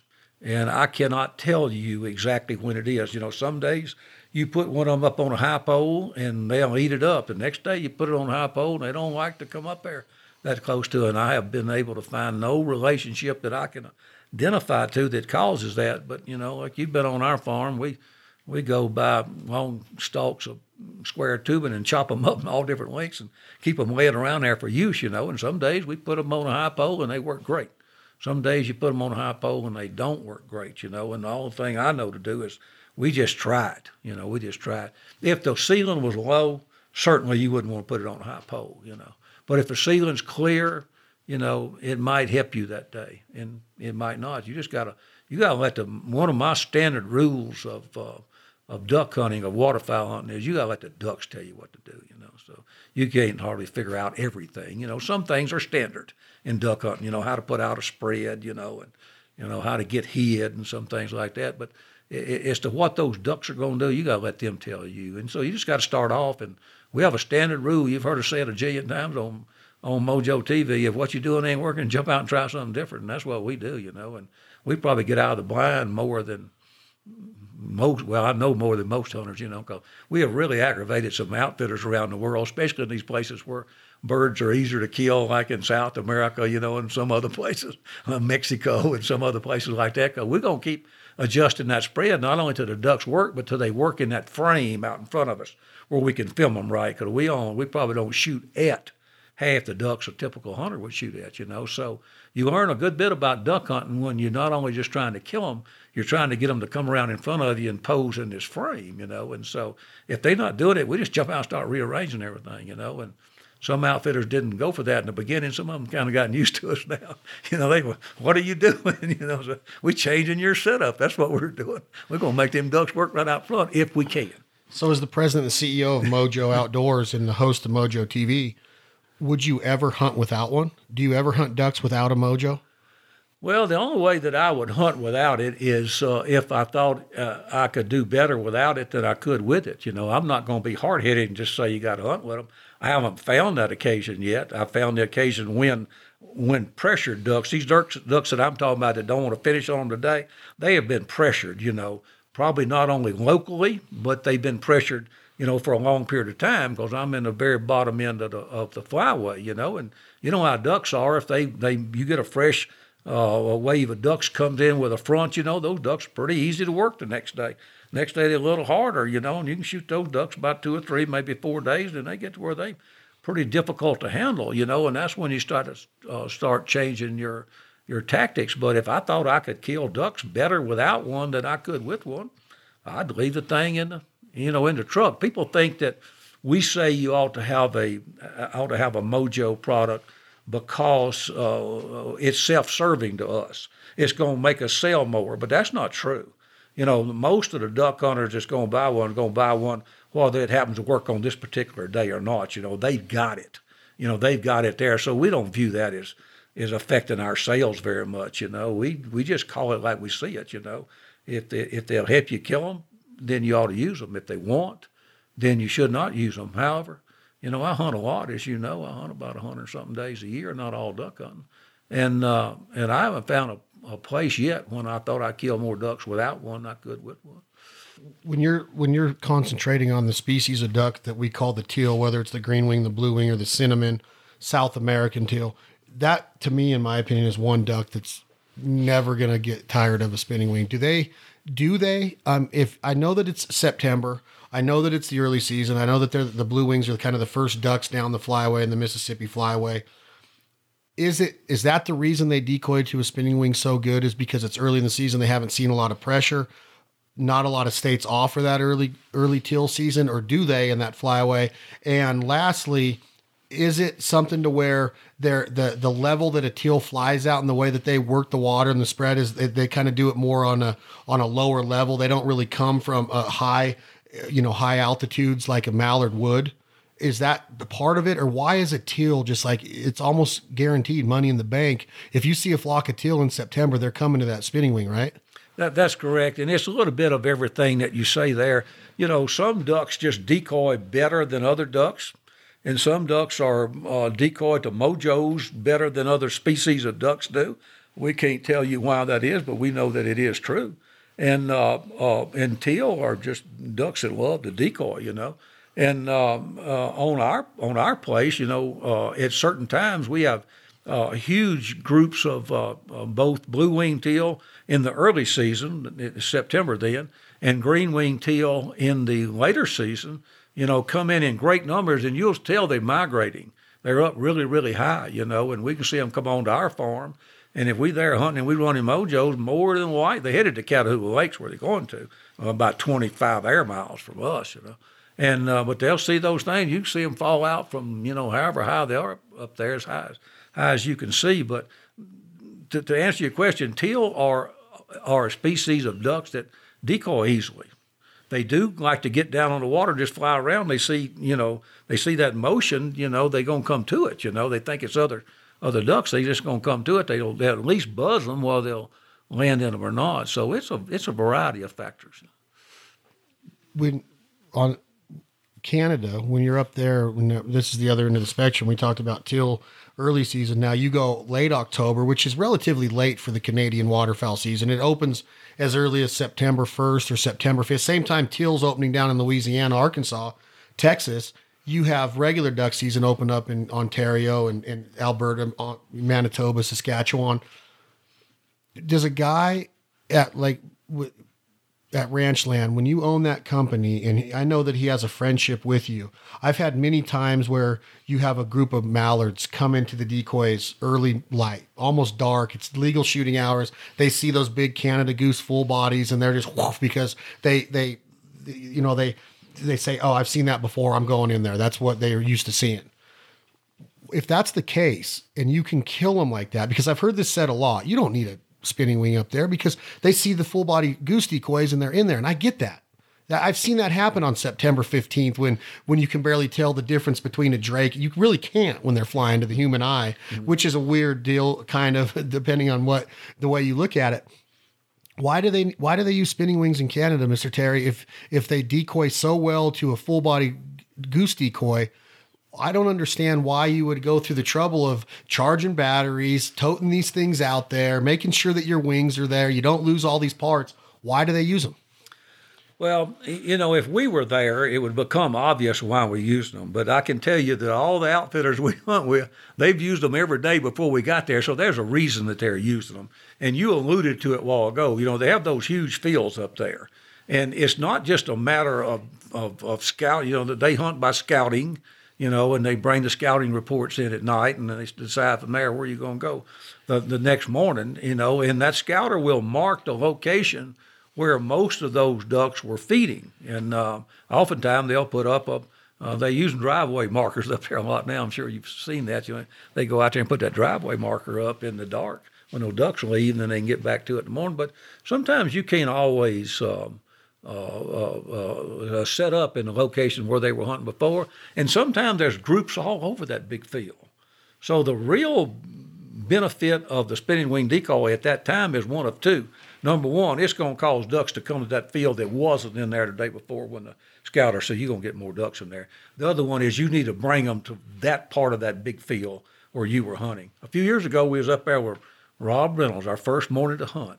So we go to this huge field that they had scouted and seen a lot of ducks in there, and geese too. And they had permission to hunt it. So we go over there, and before daylight, we run into some more hunters. Well, there was two guys there, and they were friends of the landowner, and he told them they could hunt in there too. Huge field, so they leave us and go over to the other side of the field. We set up, full body goose decoys, because Rob don't use duck decoys except for mojos. He puts full body goose decoys. He'll put 4 or 5 mojos out there, We had one of the best days of duck and goose hunting that I've had in Alberta, and it was snowing and getting colder and worse and worse. When it was over, them two guys drove over at us. They hunt the same field we hunt now. They had hardly killed anything. They didn't have any mojos. Imagine that. Yeah, they're gonna come to that. You know what else? Thinking about that, I remember if you go north of where we're at right now, we have a bunch of mountains. You can see we're surrounded by mountains here, and a lot of growing up, our dove hunting was done in those mountains. We'd find a creek that ran down through a canyon, and we'd get around a tree, a roost tree, or a tree that they'd come loaf on in the afternoon after they went and fed and got water. And you'd be lucky to, see 15 dove or walk in and jump shooting them or whatever we did when we were, being brought up in the mountains, but walking behind my dad. And then you guys introduce the spinning wing on a dove. Now, being a hunter and going, well, this is working on ducks. A guy like me should be able to be like, well, I'm going to take my Mojo Mallard out there and put it up because it's going to work on dove. But nobody ever did it until you guys did it with Mojo. I remember my first one, 1 mile from where you're sitting right now at this place called the Opio Ranch.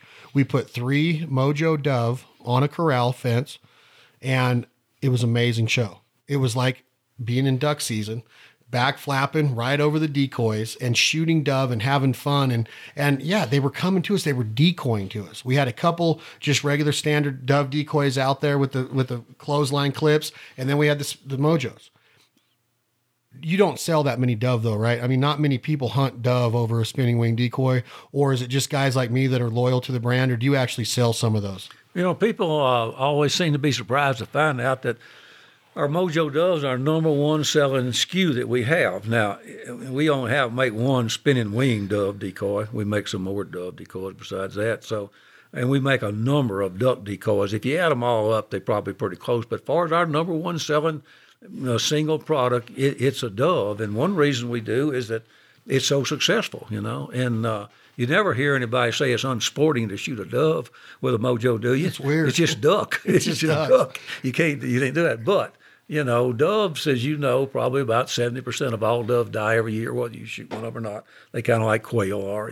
So they don't live long enough to catch on to them.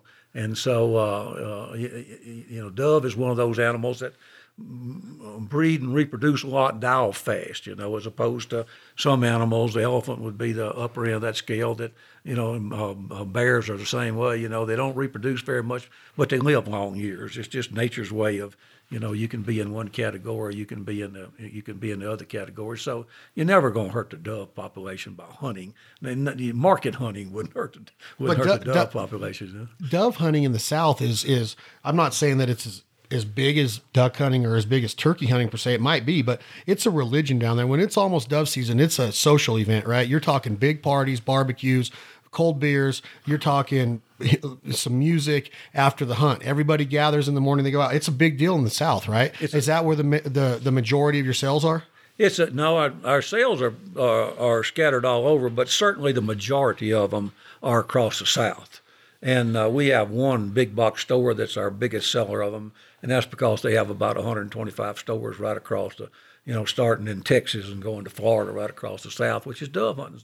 It's a tradition, Actually, more people hunt doves in all those states than hunt ducks, and simply because a lot of people go dove hunting for that opening weekend for the fellowship and the social aspects of it that won't go hunting again that year, So that's good for the sport of hunting, It's an excellent sport for take a kid, get them started. You're not out there in the freezing cold. You're not out in the water. You're not out in the ice. Take your wife, take your girlfriend, take your daughter, take anybody who wants to go. It's just a super duper sport. And so it's the highest participation sport across most of those southern states. I haven't checked the figures. Whitetail might beat it, but I doubt it. So you have the ducks going, you got the dove going, and then tell me the first phone call you get or the first bell that goes off in your head about freaking pigeons. Like I in this area of the country, pigeons are known as like the garbage bird or the dump bird or, just stuff that you'd see in old abandoned buildings in the old parts of downtown. You took me on a hunt with Neil and the guys up in Idaho, I don't know, 3 or 4 or 5 years ago. Soar No More, yeah. Soar No More. And I think we killed 180 dove that first morning. I think pigeons. I'm sorry, in a corn. Yeah, I don't want to say dove, but pigeons. In a cornfield, I think I don't even remember, but they're coming off of those cliffs of the Snake River. Mm-hmm. Those big canyon cliffs of the Snake River, and they're decoying like it was like being in duck hunt. We're in a layout blind, a little bit of whistling. I think they were blowing a whistle a little bit. They had these full body pigeon decoys that Soar No More and Neil specializes in up there in Idaho. And then again, I don't think that you're going to kill pigeons with just those full body. Then they look good. They're a good looking decoy. But in my opinion, you turn the mojo on and boom. And again, 10 turned into 30 and 30 turned into 60. And there was times we were killing 20 or 25 birds out of a flock. Exciting. And they're freaking pigeons. So here we are again, the beginning of this conversation, the legends of the outdoors, why you were inducted into the Hall of Fame. Now, all of a sudden, Terry Denman's in the mix with his Mojo brand of making pigeon hunting fun. And it makes sense, but it makes no sense because why wasn't I'm right by Idaho. I have so many pigeons right here. I could have been doing it for years and it's a blast. So tell me the first time that happens, how that happens and how it just took off because now you go you go 2 or 3 times a year. Yeah. When we first started, the first few years, we had some demand from Europe because pigeon hunting is a pretty big sport in Europe. They kill rock pigeons over there. And but we had no way to supply their demand. It's be outfitters or somebody called us trying to get some of these decoys, and then we started getting contacted by Neil Hunt, the Soar No More guys in Idaho, and they were pigeon hunting, and they were killing a lot of pigeons. And I know some people down where we are that would pigeon hunt, but not a lot of people. It's a missed opportunity. It's one of the most hidden sports that's out there. Pigeons love the decoy, and they love the decoy on mojos, and they're most anywhere that in the United States, especially if you have any degree of agricultural land. I know up from where we're sitting here now, all the way up to where Neil and them is in Idaho. There's a lot of dairy business, and down in Texas, there's a lot of feedlots from Kansas all the way down into Texas, Nebraska all the way down to Texas. A lot of feedlots, and those pigeons congregate around there. Well, they're a nuisance bird. In Idaho, those dairy people, and I'm not talking about little mom and pop dairies. These are big corporate dairies. They tell me that a pigeon will eat about 2 pounds of grain a day. That sounds like too much to me, but that's what they told me. So you start adding that up over thousands of pigeons every day, 365 days a year, turns into a lot of grain. So those people up there will actually let Neil and them come and hunt around their dairy facilities simply because the pigeons are such a nuisance. Well, if they're a nuisance and they are good at sports, you experience as good a sport as you'll ever have. I tell people it's like mallards on your best mallard day. There'll be 25 of them come by, cup up, and come into the decoys. More of them that you can shoot at. So it's a great sport, and it's fast growing. You're starting to see it pop up, all over the United States, here and there and everywhere. People ought to do it. It's no limit. Most states you're going to have a hunting license, but that's all. Other than that, it's not a game bird. It's just a nuisance bird. You can go out and kill all of them you want to. Have you eaten them in America? I have. Are they worth it, or were you dare? They're good eating. So many of them that we kill, we kill out of those dairy lots. And I don't know about eating those. That's a bit of a question mark for me.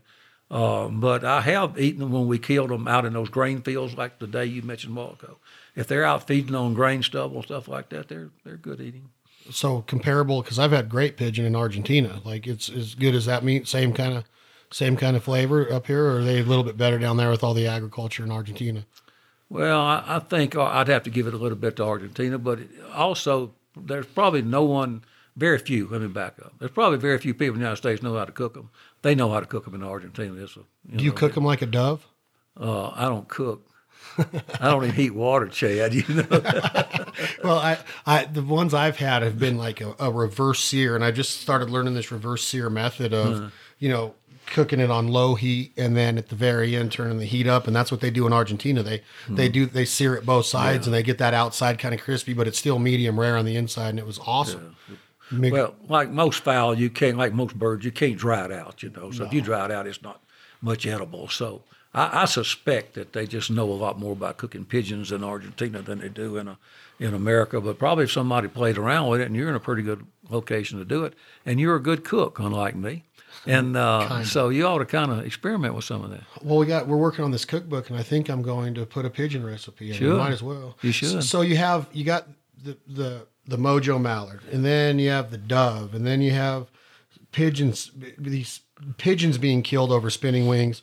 So does a retailer come to you and say, hey, the Mojo mallard's too big? It's too hard for our customers. We're getting a lot of complaints from our customers that it's hard to move around. And that was the evolution into the baby Mojo. And I'm asking this in a way of, are you just adding value, or why would you cut down on the size of a decoy when you're getting the results you're getting? What sense does it make to now give them two smaller forms of that? Is it mainly because they can put two in the spread now for a reasonable price that they can afford? Or what was the thinking and the ideology behind the baby Mojo? Because they come two to a set, right?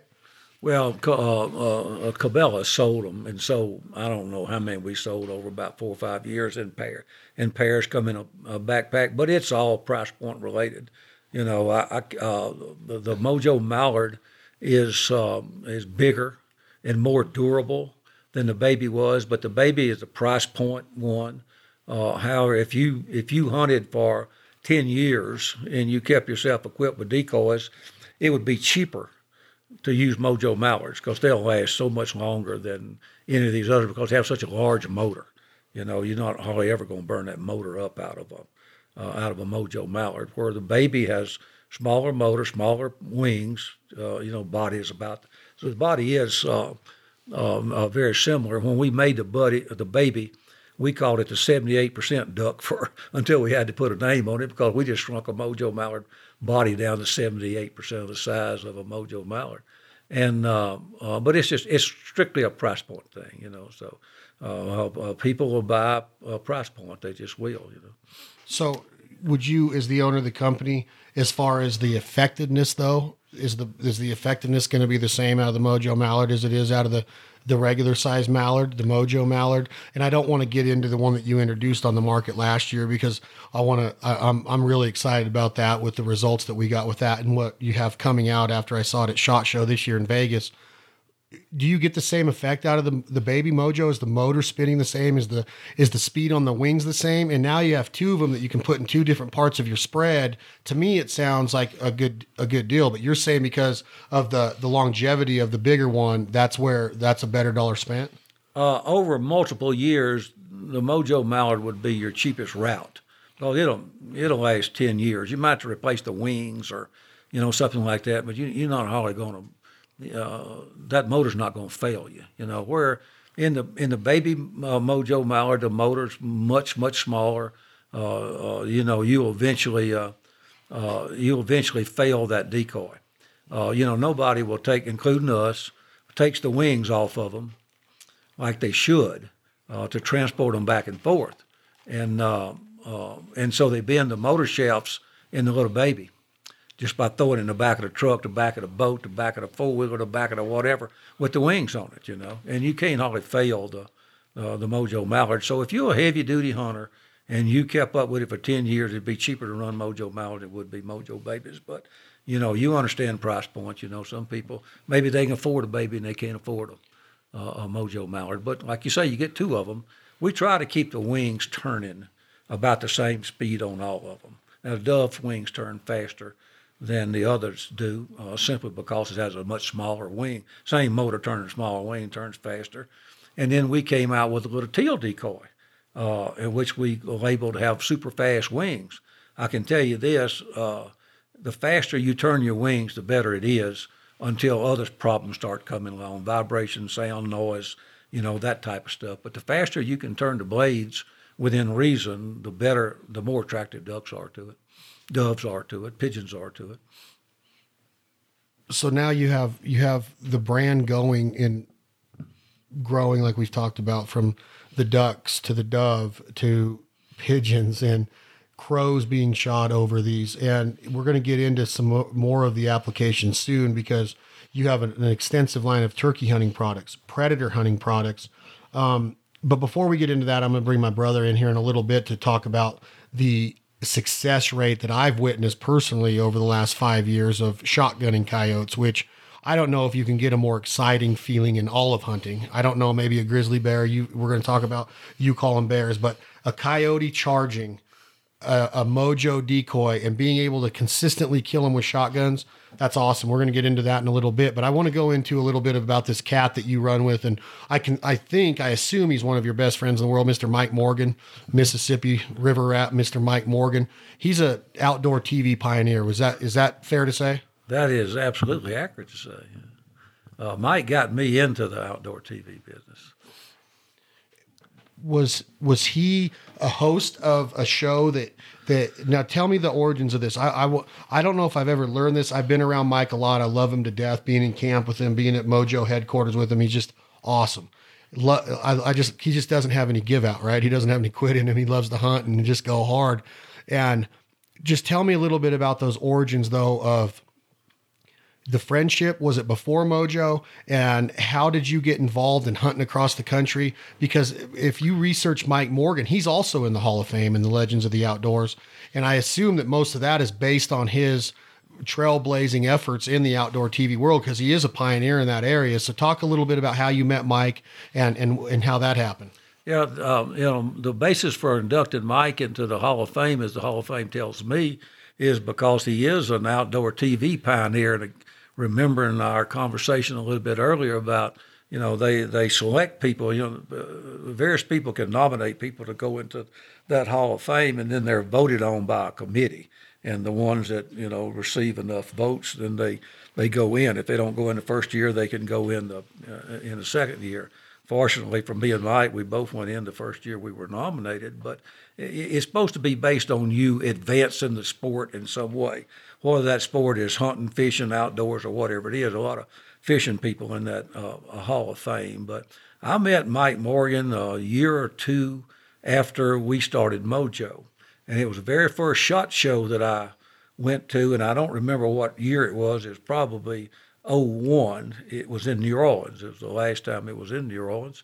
And Mike and his partner was named Jim Jones.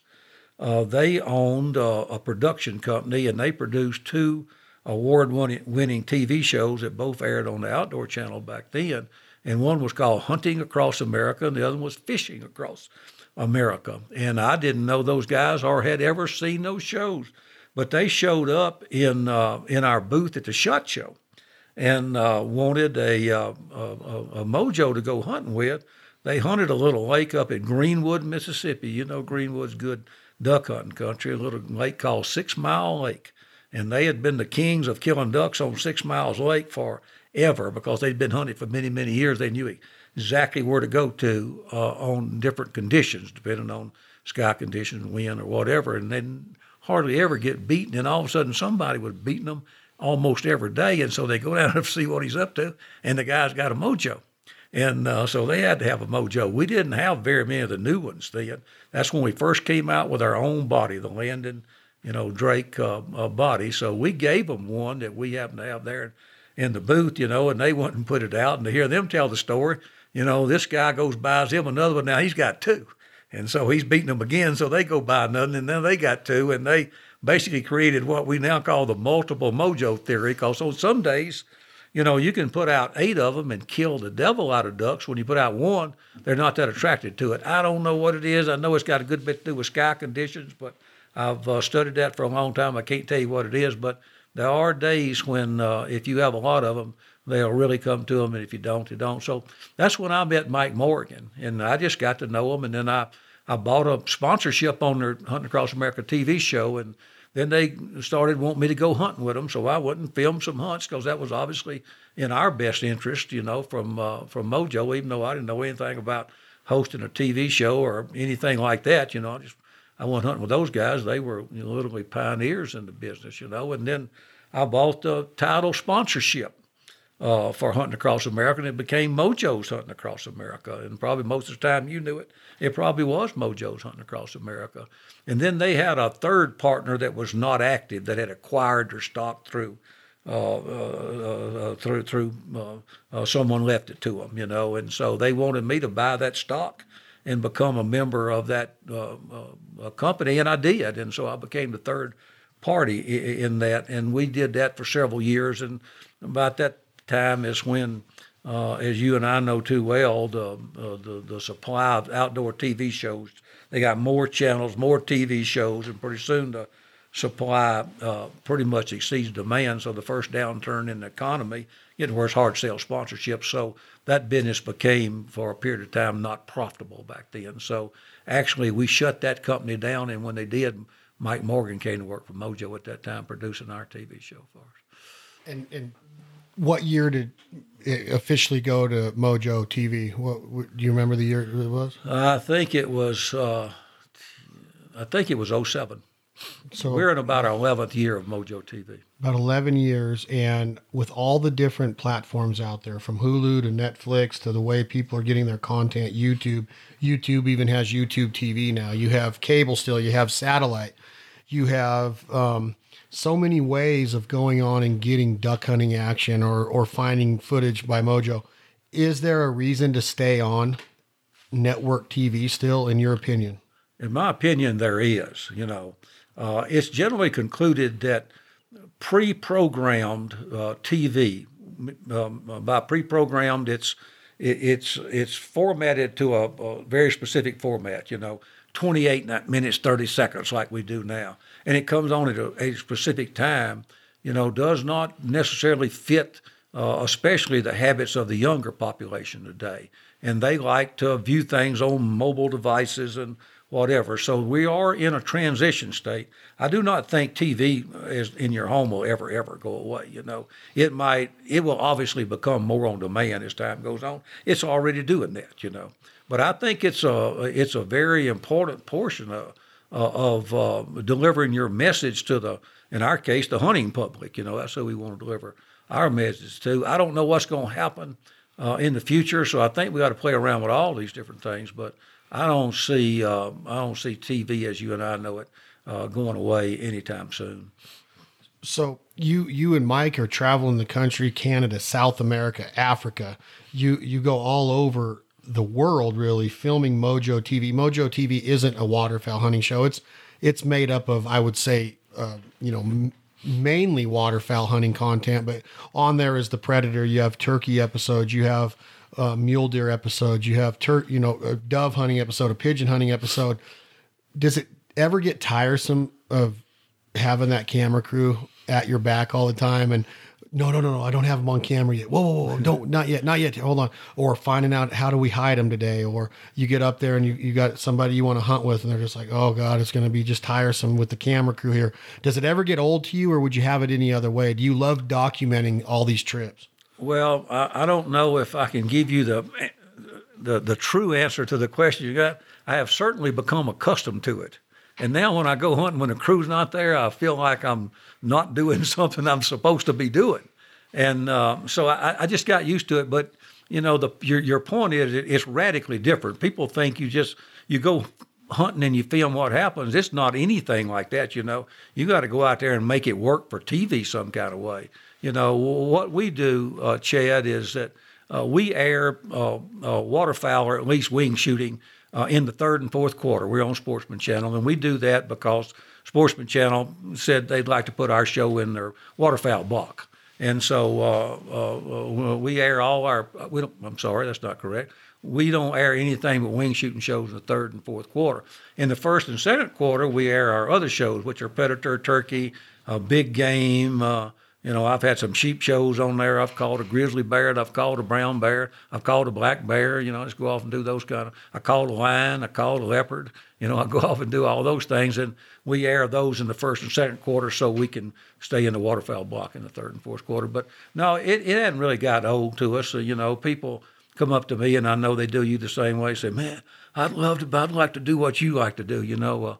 I always tell them, I say, there's a whole lot of difference between going hunting because you want to and going hunting because you have to, because it don't, you organize one of these big hunts, it don't matter if you're sick or what, if you can go, you go sick, and then, you get tired. It don't matter if you're tired or not, you got to go. So that part of it is the rough part of it. But as far as the camera being there and have to hunt for the camera, it does hurt you hunting. You're not going to never kill as much making TV as you're going to make, or making video as you're going to just do out there hunting. But I've gotten used to it. I don't give it much thought. Yeah, and I think I'm in the same boat. I think a lot of it's one cool thing about it is a lot of times when something happens, remember back in the day, you'd be like, you wouldn't believe this. And then by the time you're done telling the story, they're like, you're right, I don't believe it. Like there's no way that a grizzly bear charged you. And now you can say, oh, I got it documented. I have all these hunts through your historic career of hunting the world. You can show people what you've experienced. And it's not a raw look at me. It's like, hey, this is what's out there. This is what we get to experience as a hunter, as an outdoorsman. And that's why, the artistic value of TV production and in the field production and post-production and color correction and audio correction and interviews and telling a story and building a personality into these episodes. And there's just so much that happens in a hunter's life. And every morning there's something different, whether it's a flat tire or a hot pot of coffee or a dog whimpering because he's so excited to go, or a kid's first coyote hunt or a girl's first duck hunt. There's so much that happens in our eyes that we get to witness and experience as an American hunter. That's what I love about the outdoor TV game, about being able to go out and be humbled by Mother Nature on a daily basis. Sometimes you get them, sometimes you don't, but being able to go, man, today was cool because we got to see the Northern Lights in Canada. Or today was cool because we met a farmer in Kansas that waking up in Reno, Nevada every day of my life, I had no idea this man existed. And I really had no idea the passion that he put into cultivating the land every day as an American farmer. And that's what the TV part of it has brought to me personally, Terry, is that you can't explain that to somebody with just going hunting. You could say, oh man, it was amazing. The mallards were doing it perfect. Yeah, I get it. I understand what you're saying, but when you could visually show them, like, I got to meet this guy. I got to hunt with this guy. I got to be in his house today and see his game room or have a cup of coffee with him. I got to help him fix his combine today, or I got to meet these Hutterites up in Canada and they brought me in and helped me fix my flat tire when I broke down. There's so much that you get to experience. And that's what I love about outdoor TV. And I'm sure you would agree with that. Absolutely. And I have a saying, and it's the sight, sounds, and smells of the hunt. And that's what we're trying to do, is bring the experience to the hunter. I'm not trying to be a TV celebrity. That's not what I do. That's not what I'm about. I just want to bring hunting to the viewing public. Now, true enough, it does help my business, but that's not the only reason I do it. I could do things that would help my business more than what I do, but I want to bring them the sights, sounds, and the smells hunt.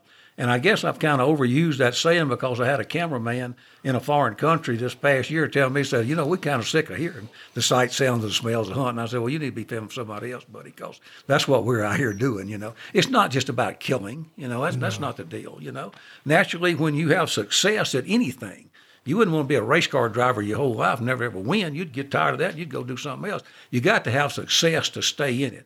But you don't have to have success every day, You just have to go out and enjoy the outdoors. It's such a great place, It's kind of sad to me that so many of the youth in the world today, and especially in America, are growing up in these huge metropolitan areas, and that's getting worse with time, And they don't have opportunity. They're not missing it. They don't even know, for the most part, that it exists. And those are the people that, somehow we try to help in some kind of way. If we can't get them all out there, maybe they'll see some of these videos that people like me and you produce and put on all these different mediums. They all out there. If anybody wants to look at them, they sure don't have no problem finding them. Yeah, and I think, it's maybe a duty and a responsibility, but the part that I enjoy most, like I was saying before, is, and you just brought it to my mind, is the sights and the sounds and the smells of what we get to do. And it only takes about 2 to 3 days, and I miss the smell of a mud room. As bad as that sounds, like old just marsh mud or rice check mud from Louisiana or gumbo that you call it, and going into a mud room where the waders are hanging and the heaters are on and your mojos are charging and your guns are taken out of the case and dried off with a cloth and your ammo's getting ready for the next day, and you're wet, something's wet, you dry it out, and you got your boats parked in the bays and they're ready to go for the next day full of fuel. And there's just all of those sights and sounds and smells that you're talking about. Then not to mention when you're walking towards the lodge or the cafe in these small towns of America that we get that we cherish across this country, and the gravy and the grits and the eggs and the bacon and the barbecue and the crawfish broils, which we'll get into in a little bit. That is what we're painting the picture. And I've said it before, Mr. Terry, is that the sooner in your hunting career that you can respect and appreciate that part of it, that we get to do that we're not entitled to do it, that we truly are blessed to do it, and that it's not about stacking them up all the time or piling them up. Because I think some of my favorite days are just when we were driving around your farm and you were teaching me about the moist soil units and the passion and the love that you have for that land, and that how much enjoyment that you've brought to so many friends and family and friends of friends and family of family and family of friends, that you can't put a dollar sign on that. You can't put a value on what that does. And TV and outdoor production and content deliveries open those doors for us to be able to not brag. We're not trying to tell you to watch our TV shows because we got to hunt. Yes, we get to hunt some nice places. We've got some nice doors open for us, and we truly are humbled by it and appreciate it. So it's our job, in my opinion, to say, hey, a monkey could kill the ducks here. We got the best decoys in the world. We got 2 mojos. We're going to kill ducks. But it's the experiences outside of that actual pulling of the trigger. Don't get me wrong. I'll say it again. I love killing ducks. I love cooking ducks and eating ducks. But I also love this right here, knowing that I'm friends with Terry Denman pretty much because of outdoor TV. I don't know if I'd have met you if I would have just been a duck hunter, but because of my pride in the Mojo brand and us having a partnership for the last 7 or 8 years, TV has allowed myself to become more than just a partner with you or a sponsor that you sponsor their TV show. You know what I'm saying? Yeah, absolutely. I know what you're saying. If you think about what you remember from past hunts, well, certainly on the days when it was just golden, the decoy, the ducks just fell in your decoys, or, the biggest deer come out, you remember that. But other than that, it's little bitty things that you remember. It's getting wet, it's getting cold, it's a steaming cup of coffee. You see that so many times in a duck blind or a deer blind or whatever it is. Those are the things you remember.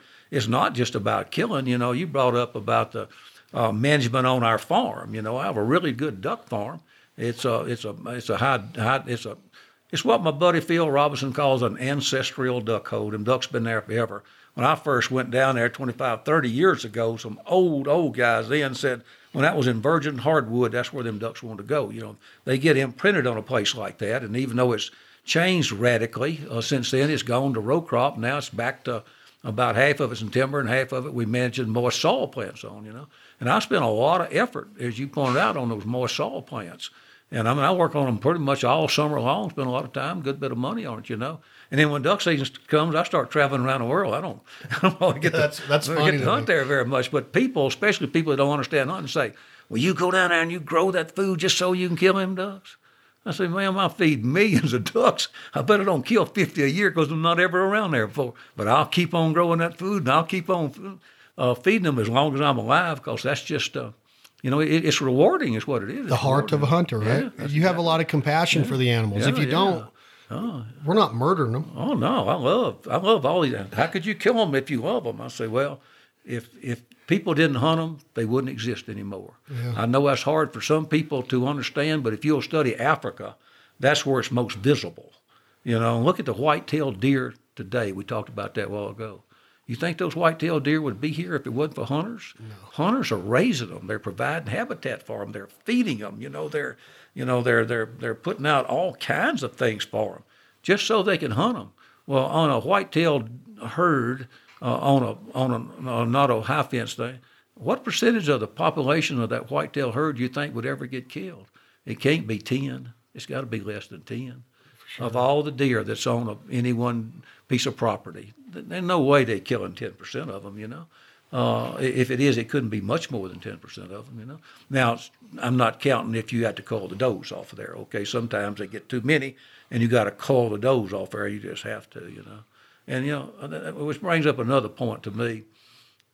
People beat up on us so bad about going hunting, and they've really gotten on Africa now, about going Africa hunting and killing all this stuff, And the fact of it is, if you want to check the facts, the government crops them animals when the hunters are not there. South, the southern part of the continent of Africa, where most of the safari hunting goes on. It's, so many months of monsoon, so many months of drought, and they just hunt in the wintertime. It's dry, and the summertime it rains all the time, so hunt in the wintertime. When they're not there, they cropping elephants, they cropping buffalo, they cropping most everything over there, So explain that word cropping to me, please. They killing them, okay? They have too many animals, and they killing them. And, they're doing that with white-tailed deer in the United States, I know that from having been on the commission, They get overpopulation of deer in some of these leased areas or places where people won't kill them. They just go there and kill them, And they do. I mean, like in states like Alabama, you can kill a deer a day for 60 days. Yeah, 60 days. Yeah. And then in like places like northern New York, the whitetail population is so strong. The elk population in the western United States, the turkey population, the Canada goose population, specifically in the Atlantic Flyway, the amount of conservation and dollars raised through duck stamps and other conservation efforts by hunters. The heart of the hunter is everything to the success of wildlife populations, and the people need to understand that. So whether it's the Audubon or bird watchers, who I have a lot of respect for, I love watching birds, I love seeing the beauty of Mother Nature. But I want to make sure that there's an understanding of what hunters do. And I've heard a lot of success stories lately of people realizing that, that might not necessarily be a hunter or a quote unquote trigger puller. They understand and appreciate living off the land and hunting and getting back to our roots and that kind of a lifestyle. And it's because of the education that's out there that you can find that hunters really are putting a lot more than just death into the word hunting. And I'm glad that you brought that up. And a guy like you has served so many of those purposes. And I want to go in. You just brought up two really good points right there, Mr. Terry.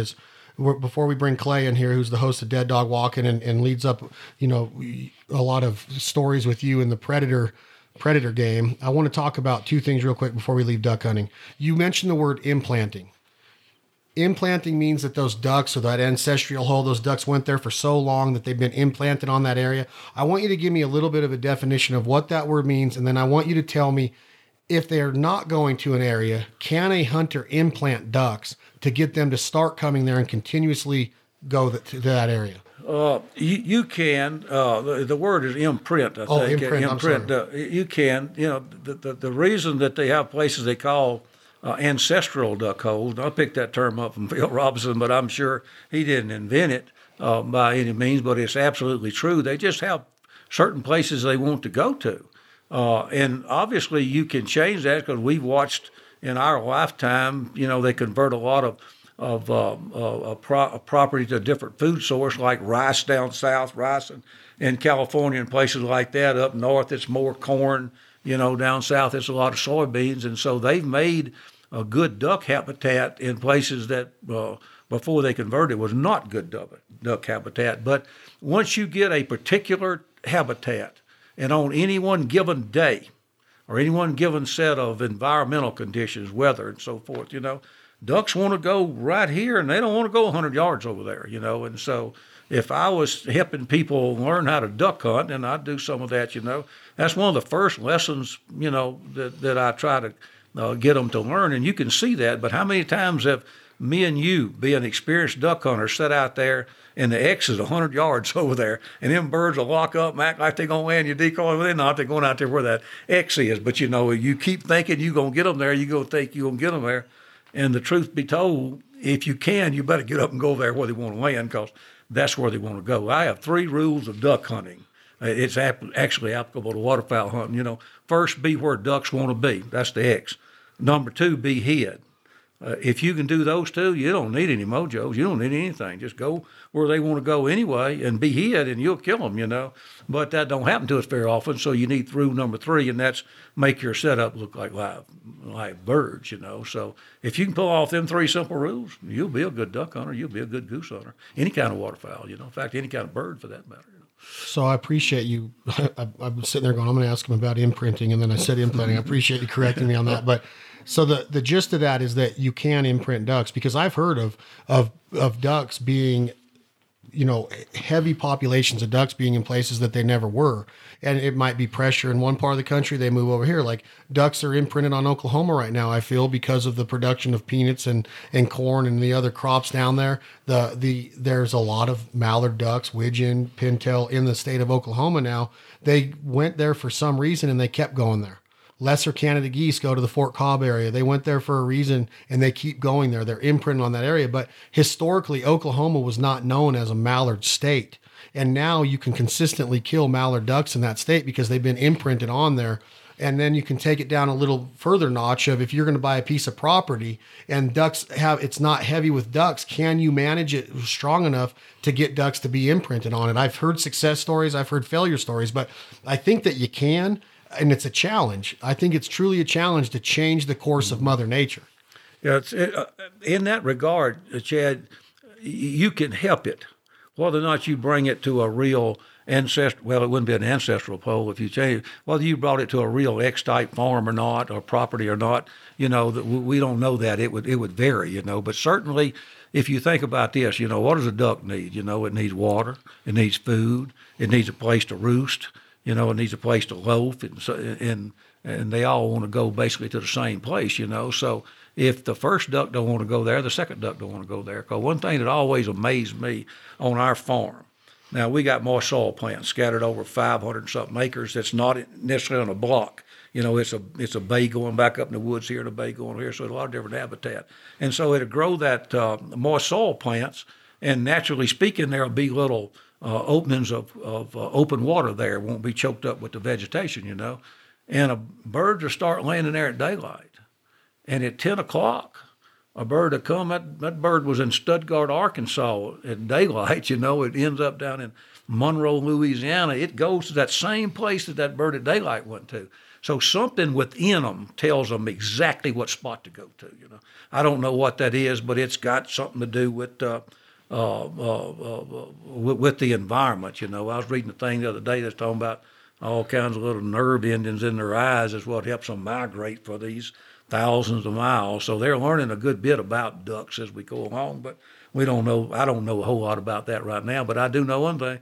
The first duck comes to your farm and starts landing in a hole, assuming you have a lot of different options for him. And we do. We have a lot of different places that duck can land. All day long, every duck that comes along wants to land in that same hole. So that's a lesson that a duck hunter ought to learn. If they're not going to land where you're hunting, they're just not going to land there. You're probably not going to make them land there. Now, you can take decoys and kind of, chip a few of them off. And, you can take mojos. You can take your decoys and chip a few of them off. But most of them going to go to the same place the other ducks went to. And when you started talking, before this, I said that I had two things that you brought to mind. Is I want to get back to duck hunting, and but you brought up something else when you started talking about whitetail deer and farms and the evolution of the whitetail deer and how healthy the population is. I mean, when you have places in the country to where you can kill a deer a day for 60 days, that means that there's a reason behind that much, that many of those deer being taken out of that population. Another aspect of that is predator management, predator control, predator management. Making sure that we keep predators in check. In the duck world, there's skunks and there's hawks and there's eagles and there's red-tailed foxes. They say a fox will kill 1 million adult ducks a year. Foxes do.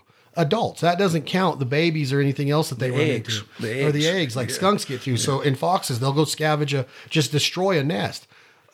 With that being said, we're bringing my brother Clay in, Dead Dog Walking. We've had a partnership with Mojo over the last 7 or 8 years on that. And Chase is sitting in here too. He's had a lot of success over the Mojo products. Chase, can you say hi to Mr. Terry? Hey, buddy. How you doing?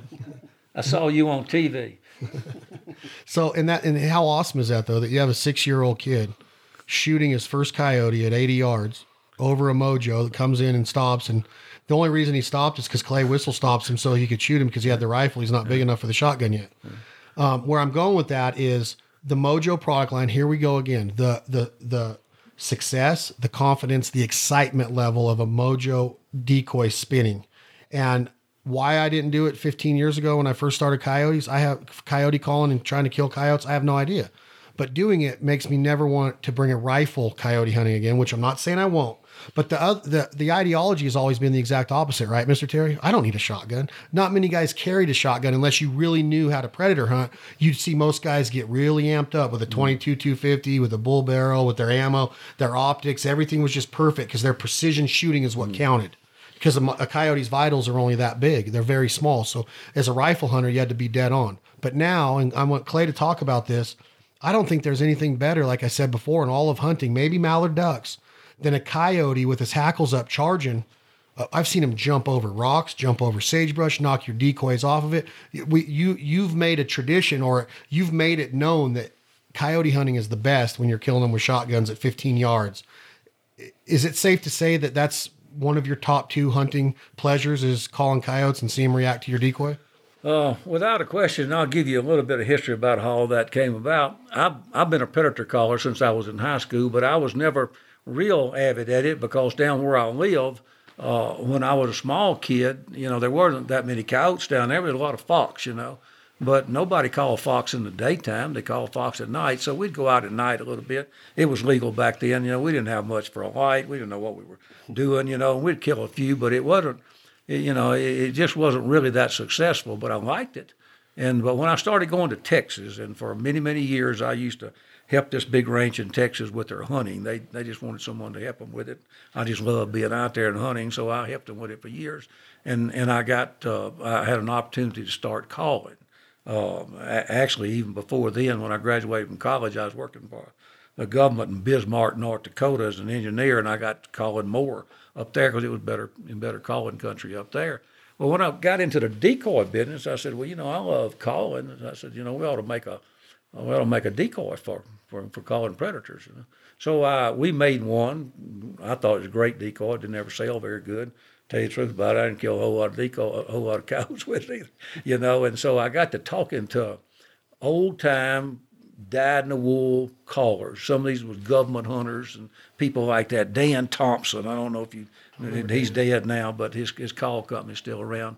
He was famous for that Red Desert Howler caller, Somehow he befriended us along the way, He's a crusty old guy.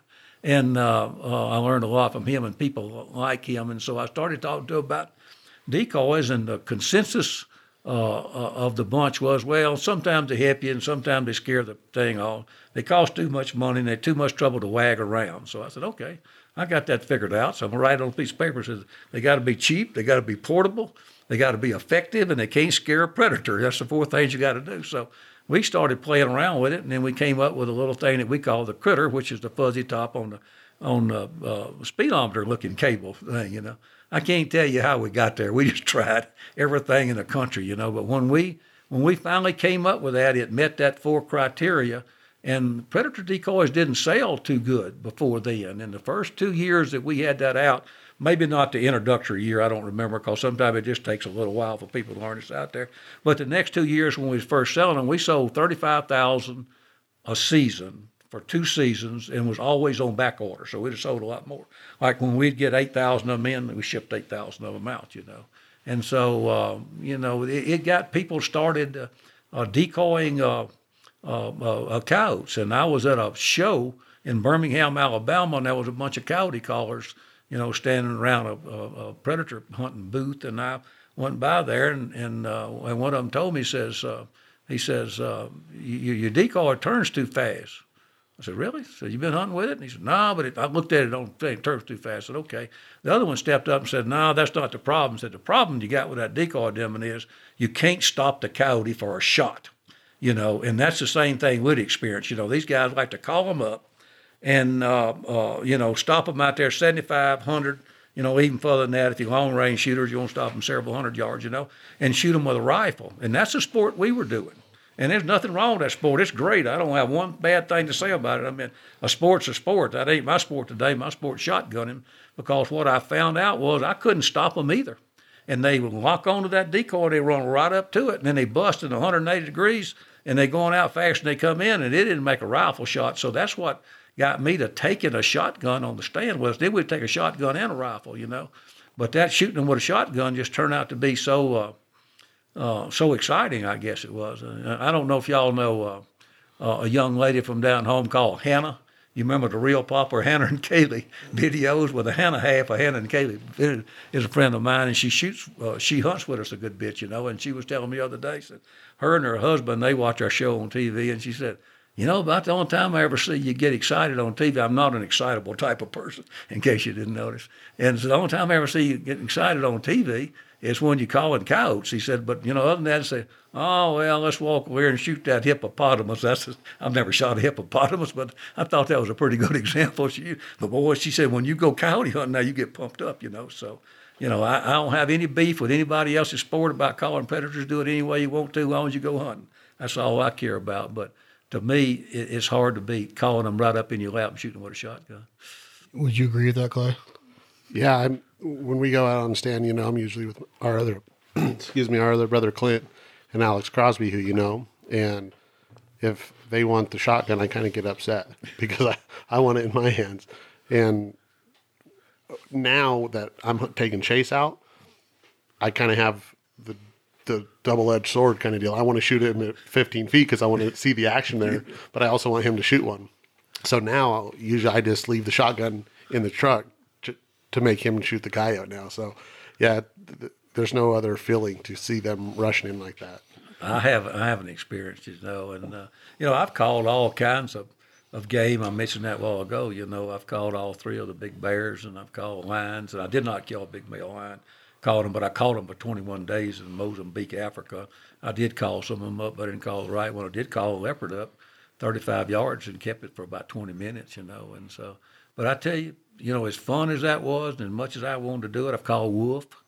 I've called, a lot of bobcats and things like that. But of all the big game I've killed, I just like shooting them coyotes about as good as anything.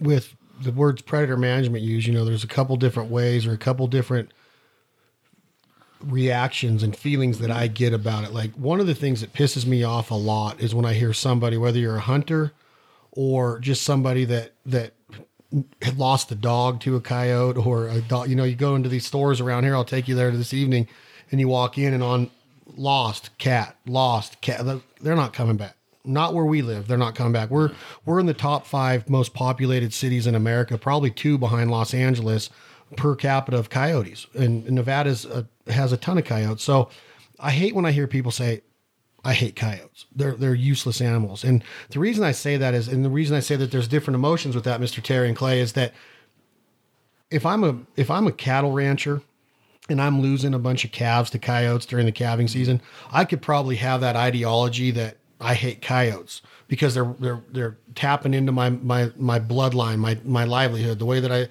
provide for my family. But really, it's our responsibility. There's another reason right there for predator management, to protect livestock, to protect wildlife populations like elk or deer and all of that. So when people say I hate coyotes, I want to just say, do you understand how adaptable they are? Do you understand how good of hunters they have to be to live out where they live? And they got to catch grasshoppers in the summer, and then they got to eat 2 pounds of raw meat in the winter to survive. And do you know how hard it is for them to survive? And then the ability to be adaptive and adaptable, wherever you put them, they're going to survive, they say. So I really wanted to go into that, is that predator hunters don't kill predators because we hate coyotes or hate bobcats or hate mountain lions or hate lynx or whatever we're harvesting. We don't hate them. Tell me if I'm wrong, but I have a huge respect for predators on the way that they live. And when people say, well, they took my dog, hey, listen, they were here way before us. We built these houses where coyotes have been living for hundreds of years. It's our responsibility to protect our pets. If you don't want your little dog or puppy to be missing, you probably shouldn't leave him out in your backyard, because a coyote gets wind of him. They can do a lot of things to seduce him in range. They can dig holes. They can jump over things. Coyotes are a badass animal. So I'm not trying to be on a soapbox. I'm just trying to say is that I just don't like when I hear people say, I hate freaking coyotes, or they all deserve to die. That nothing drives me nuts more in hunting than hearing that. Well, you know, the old saying is the last two animals on the planet will be a coyote and a cockroach, you know, so... And I don't know much about cockroaches, but I think coyotes will be there. If you think about it like this, you know, originally, like when I was, college age, coyotes were mostly confined to the western United States. You know, they were just coming into. I'm the first state across the Mississippi River. I was just coming in. I'm the first state this side of the Mississippi River. We're out west now. You know. They were just coming into that country at that time, but now they've expanded to every state in the lower 48. In Alaska, coyotes are in Alaska too. They've gone all the southern half of Canada. And I've seen some maps, very clever maps, where they plotted the demise of the wolf and the filling in of the coyote, you know. And so if somebody doesn't control them, they'll get totally out of hand, you know. And like I say, they can be destructive. You just don't. You need coyotes. You need all these other creatures. You just don't need too many of them, you know. And so I really don't understand people that are mad because we go coyote hunting. Now, I'm sure the same thing happened to you, but you know, we constantly get this hate mail because we're hunters. You know, we get these death threats. You know, I probably get 100 of them a year. You know, which I didn't get very many last year. I didn't get as many as usual. Last year, maybe I'm not as good a hunter as I was. Maybe I lost. So I ain't getting as much hate mail, death threats as I did before. But, you know, one of the animals that they after us the most about, the haters, the antis, is the coyotes, you know. It's nonstop. And we were a part of it this year. And I was, you know, I don't let a lot of things get to me. And when Chase killed his first coyote, obviously was proud, posted some pictures. And here comes the antis and the people who don't know what the hell they're talking about saying, oh, good job, you're raising the next school shooter. And I took a picture of that, posted it again, and they just got lit up, you know, just how ignorant they are. And a lot of people don't understand how destructive they are, the coyotes. Not just to the animal or the populations for farmers and stuff, but for like a state of Nevada, we're a draw state only for big game animals. So it's a lottery system from anybody who wants to hunt as a native Nevadan or anybody that's, you know, from another state that can come here and put in their name into the draw system. And we have certain areas in Nevada. I don't know, a lot of people might not understand this about Nevada. It's not like you can go, maybe in Louisiana or in Alabama, you can go buy a tag over the counter, right? Mm-hmm. That's it. Here in Nevada, you can't do that. Mm-hmm. It's a draw state only. And the biologists go into all these different areas and say, okay, the population is X of deer, X of sheep, X of elk. And we were going to this year allow 50 deer to be killed, 25 deer to kill, 80 elk to be killed in all these different areas. Now, if you let the populations of mountain lions and coyotes run rampant, the state of Nevada is losing a bunch of money because they're now the populations of all those animals are way down and they cannot provide that tag to the person hunting them. Mm. So not only does it lessen the money for all the farmers, but the state of Nevada loses a ton of money from predation because they can't provide those tags to the people that want to hunt them in licenses and tag sales and all that stuff. So just the respect that you have to give to that animal, they're it's insane. If you just start looking at it from that point of view instead of just the destructive side that they are and thinking that you hate them, you would change a lot of people's minds. Oh, there's no question about it, and it even goes even deeper than that. As you get, let's take elk, for example. As the state of Nevada gets less elk tags, there becomes less people interested in going elk hunting because they don't have opportunity to do so. Sure. And that really curtails the money that goes from hunters into conservation, So it's either snowballing up or snowballing down, The same thing happens with, white-tailed deer. White-tailed deer is so adaptable to all the different environments in the United States. That's why there's so many of them. So that's why there's so many white-tailed hunters, and that's why there's such a unbelievable amount of money put in from the hunting community into the preservation of white-tailed deer, and what we have today in terms of a white-tail herd on a national basis, is absolute proof of what we're saying here. 100%. Do you have an issue at all, Mr. Terry, with trapping? No, I don't have an issue with the take of wild game by any ethical and moral basis. Now, people can raise some complaints about leg trapping, because they can say, well, the animal suffered till you got him out of the leg trap. But I'm a proponent of the idea. It's not a theory by any means, of the idea that you got to manage all wild game by some logical basis. You can't do it by an emotional basis. You can't. These people that hate us for killing a duck, killing a coyote, killing a deer, killing a thing, they dealing with that one individual deer. They can't see that the whole species of deer benefit because you took that one old buck that basically the herd had no use for anymore, But they can't think like that. They just think like that's a precious life and you shouldn't have taken it. But you can't manage animals like that, especially you can't manage wild animals like that. Now, you can't manage domestic animals either, but nobody thinks anything about it. I got enough pasture for 100 head of cows, and, the rancher's not going to let more than 100 head of cows in that pasture, He's taking care of management in that, but, somebody's got to do it for wild game, and you just got to consider the herd, the species as a whole, and that's not what these people are doing. They're considering these animals to be one individual animal that you shouldn't have killed, and that's just not sound reasoning. Staying on predator control and why Clay's here, I wanted to talk a little bit about what you mentioned it before, and I'm just sitting here like, if I could roll my eyes at you, I would, because I'm like envious when you talk like this. You go, I've called a brown bear, I've called a grizzly bear, I've called a black bear, I've called a lion, I've called a leopard, and I'm like, yeah, right. That's again, and you've documented all of it.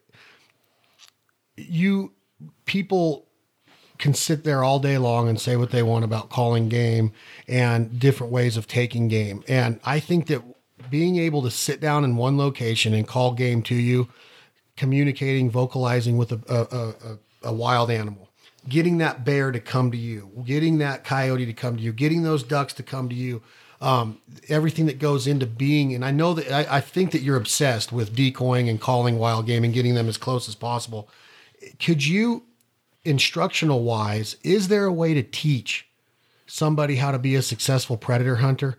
And the reason that I say that is that you're not going to teach a guy in Florida the same way that you're going to teach a guy out here, because our odds out here are a lot better. Our opportunities a lot higher out here. But could you teach that guy in Florida that might see 2 coyotes a season to be a successful predator caller with your methods? And on a step up from that, could you teach Clay and I how to call a bear, or is it exactly the same as calling a coyote when it comes to the application of being where that that there's a bear somewhere relatively close? Is the rest of it the same? And is it possible to teach somebody how to be a good predator hunter? Sure you could, Chad, and sure you could teach someone how to call bears, but to call any game, you got to know something about that game. That's just a fact of life. You can kill whitetails without really knowing a whole lot about whitetails. You get them coming into some location. They tend to hunt them, especially down south in the Midwest. They tend to hunt them out of hides, stands, blinds, whatever you want to call it. But in calling, notwithstanding the fact that you might just go out there and turn the caller on one day, which reminded me of an interesting story when Mike Morgan kind of first hooked up with us. He had a teenage son named Buck. And that's on his birth certificate, according to Morgan. and so, he'd see us go hunting and whatever. So he wanted to borrow his dad's collar, and him and his little teenage buddy was going to go down the road a little bit and call, and Mike said, well, this is not easy to do now, guys. Maybe we ought to, tell you something about it. Something, don't worry about that. They go out and turn the collar on, boogity, boogity, boogity. Here come a bobcat up there. They shoot it, They come back to the house and say, I ain't nothing to this This stuff, is easy stuff. So, I've got on some stands, and we've all got on a lot of stands. I said, boy, stand great, it's going to happen here. Don't happen. I got on stands. There ain't no way we're going to call. That's a darn stand. The cow run right up there and jump and you laugh. And so aside from that, just as far as being consistently successful, my view of that is predator calling is pretty simple. It's nothing complicated at all about it, but it's extremely acute to the details. So if you're not going to attend to the details very acutely, in details like when and, what's the most important part of a setup, to me, is getting on. Once you decide there are coyotes there, obviously you ain't going to kill them if they're not there, If you have a reason to believe that there's coyotes in that vicinity, then if you can get to your stand without the predator knowing you're there, that's rule number one, Maintaining your, the direction of your scent, monitoring your scent cone, that's number two, People get really hung up on what sound did you play in there. There is a difference in sounds. I'm not saying they're not, but it's not the overriding factor in whether you call anything. It's a knee jerk to them, When you can call a coyote off of a 800-pound dead cow to come over to a rabbit sound, there's no logic in that. Why would you do that, Except he's been taught his whole life never pass up an easy meal. I don't care if you got one now, go get the easy meal. It's a knee jerk to them. So you can teach them, and it's really not that difficult. They just have to be committed to the details when they go out there. When they drive away from their house or their camp or their lodge or something, you better start thinking about my scent cone, where it's going to, And that those details become more acute the more pressure that the coyotes have on them. The more pressure that they have on them, they've heard every sound. They've heard the door shut. They've seen people walk in. They are educated in some sense to where those details have to be maintained even more in an area where other people have called before. So like you go down to Mexico, like we were talking earlier, you might not have to pay attention to those details quite as much because they've never seen a human, never heard a call before. So they're like your knee-jerk reaction. They're just going to come find out what the heck's going on. But in areas where you get a lot of pressure, those details have to be maintained even further. There's no question about that. And you brought up, about the guy in Florida. Where I live in Louisiana, I'm in the Mississippi Delta's agricultural land mostly. There are tons of coyotes. And I used to call there a lot. I don't call there anymore simply because I'm not around to call in the cooler months. It's too hot in the summertime to call them. But they are much harder to call there, and it's just not the lower density of coyotes. It's they're more sensitive to what's going on around them. If you can get out in the middle of a big ranch or a big body of public land or something like that, not any roads around, and people haven't called these. The second time you try to call a coyote, you got about 10% of the chance you had of the first time you tried to call a coyote. And I don't know if the 10% is correct or not, but it's real low, down around zero. Well, people don't call them that much where I'm from. They do call them, but they don't call them that much. And somebody wants me to come coyotes. I say, well, a lot of trucks running around there. Yeah, but they see them trucks every day. They don't pay no attention to them. I say, well, they don't pay no attention to them. But something raises their suspicion just a little bit, and they will not come to the call. Now, I've had it happen to me, and people told me that, we'd be out, say, bush hogging or something like that. Well, it's a target-rich environment for a coyote behind a bush hog because you uncovered mice and bugs and all kinds of things. I've seen them, and it's happened to me.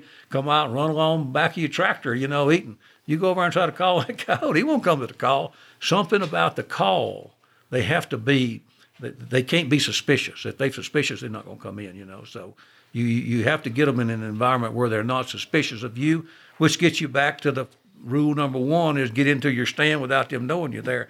You can't pull up there and slam your car door and walk in downwind, There's an old saying in the predator business about, well, consider all the environment around you as a pie. You don't have the whole pie. You just got a part of the pie. You're going to contaminate part of it, park in your whatever you're driving in. You're going to contaminate part of it by walking in. Your best bet is to contaminate a small amount as you can, park in the same scent cone area that you walk in on and set up on. You save most of the time, but a predator calling is not difficult. There's nothing difficult about it. You ain't got to learn a whole lot, but the few rules that you got to learn, you got to stick to them religiously. You can't violate them and do much good. Do you, now that you've been in the call business a long time, do you ever hand call or hunt without a mojo? Yeah. Or use them in conjunction with each other? Well, I more use them in conjunction with each other. I have found, and I couldn't prove this, it hadn't happened to me enough times. I mean, it hadn't happened positively enough times to prove that. But, like if you're in a non-responsive period, they don't want to respond. I found that if you get on a mouth call and you just get as emotional as you can, I like to liken it to like when a baby pitches a fit and he gets to where he's screaming and whatever so much he can't get a breath like that. Just get on it like that, and we have had success doing that. Now I couldn't tell you, how do you measure whether you would have had success without that or not? But I do believe that you can trigger a response. It's kind of like you throw a bait at a bass, about 8 times you throw it out there, he finally hits it. I don't know if you irritate him or whatever happened, but I like to use, I don't ever go without a mouth call. I got a few mouth calls and my remote control on my lanyard at all times, And when you say non-response, or that non-response period, I want both of you to answer this, and I'm just throwing out some things here because I don't get the predator hunt much anymore. I'm just obsessed with mallards. So back in the day, I would sit 20 minutes, and if I didn't see a coyote or have action, I'm up and I'm to the next stand. Is that still hold true? And I want you to back that up with just telling me, both of you, like, how long are you willing, if you know that it's bobcat country and bobcat season's open and you can legally harvest a bobcat at that time, how long would you dedicate or commit to that stand? Go ahead, Terry. Well, bobcats can be slow responders. They can be fast responders, too. They'll just bop right in it sometimes. So they're not what you read all the time where they just going to always sneak in. It's going to take them 45 minutes to sneak in. But if I was just bobcat hunting, I would probably stay on the stand 45 minutes. And if I was in coyote hunting, I'd probably stay there 20 minutes. I usually stay about 15 because I just don't have any patience, So, but if I had patience, I'd stay there. But you got to weigh. It depends on your country. If you're in an area like where I live, where you don't have that many setups that you can make without going back and getting your truck and driving to another property, then you'd stay longer on one stand. But you hit a point of diminishing returns. Almost most of the coyotes we kill within under 10 minutes, and it just depends on how far they're coming from, or if you're having to force a response out of them. And you're not going to be high percentage successful in forcing a response out of them. So if you got a lot of good country, like y'all hunt around here, I'd call not over 20 minutes. If I wasn't messing with bobcats now, I'd call not over 20 minutes. I'd get up and move to the next one. I think when the day's over, you'll be killing more coyotes that way. I agree. We do the same exact thing depending on the terrain, like you're saying. If we get to a spot where we have these runs that we know the country very well, and we get to a spot where it's wide open, flat country, we'll stay a little bit longer because they can hear. In Colorado, we've hunted in north of Loveland where we saw a coyote a mile and a half away, and it took him, 25, 30 minutes to get there. And we saw him with binoculars right away. And so they can hear that far in that type of open country. So we'll stay a little bit longer. In tight, rolly hill country, 15, 20 minutes, you're up and gone. And that's a good thing for kids so they don't get bored. Sure. Same thing and with me. Me too. And I would I'm worse than the kids you got. I would say the same thing about that most coyotes are in that 10 minutes. So if you kill most of your coyotes under that 10 minutes, once that 7-minute mark, you're like, okay, what's the next stand? What's the next stand? Yeah. And bobcats, 45 minutes, especially here in Nevada. But you're talking about the 20-minute stand.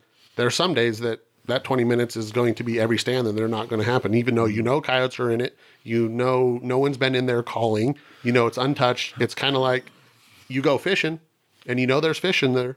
Sometimes you get skunk fishing too. Yeah, that's actually the example I use. I started to use that a while ago. If I was going to teach you a guy from Florida how to hunt, one thing you have to recognize that calling predators is like fishing. Fish is always in the lake, but they're not always biting. That's the way coyotes are, If you call them, unless you triggered them somewhere or other, that means they're on their feet. When they bed down, they ain't gonna jump up out of that bed and run over to your call. They just not. And so you gotta keep on calling until you know they're on their feet. Now we know that the first hour or two in the morning they're more than likely on their feet. Last hour or so in the afternoon they're more than likely on their feet. Not necessarily, I've one of the best days of calling I've ever had was in the Panhandle of Texas, and I think we called 14 coyotes that day. And but the wind was supposed to blow the third day. But when we got through that night, we found out the wind was going to blow the second day. And that's probably why we killed so many coyotes, because they know what's coming, So okay, what are we going to do? We up there on a 3-day hunt, and this is our first day. I said, well, let's just get up in the morning and see what the wind's doing. It ain't supposed to start blowing until after daylight.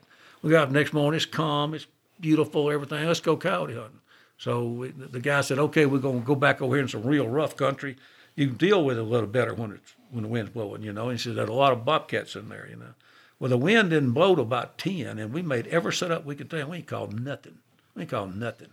So what does that tell me? It tells me that them coyotes hunted hard the day before because they knew the storm was coming. They hunted up until sometime in the night. They got them a bed and they waited out the storm. Barometric pressure.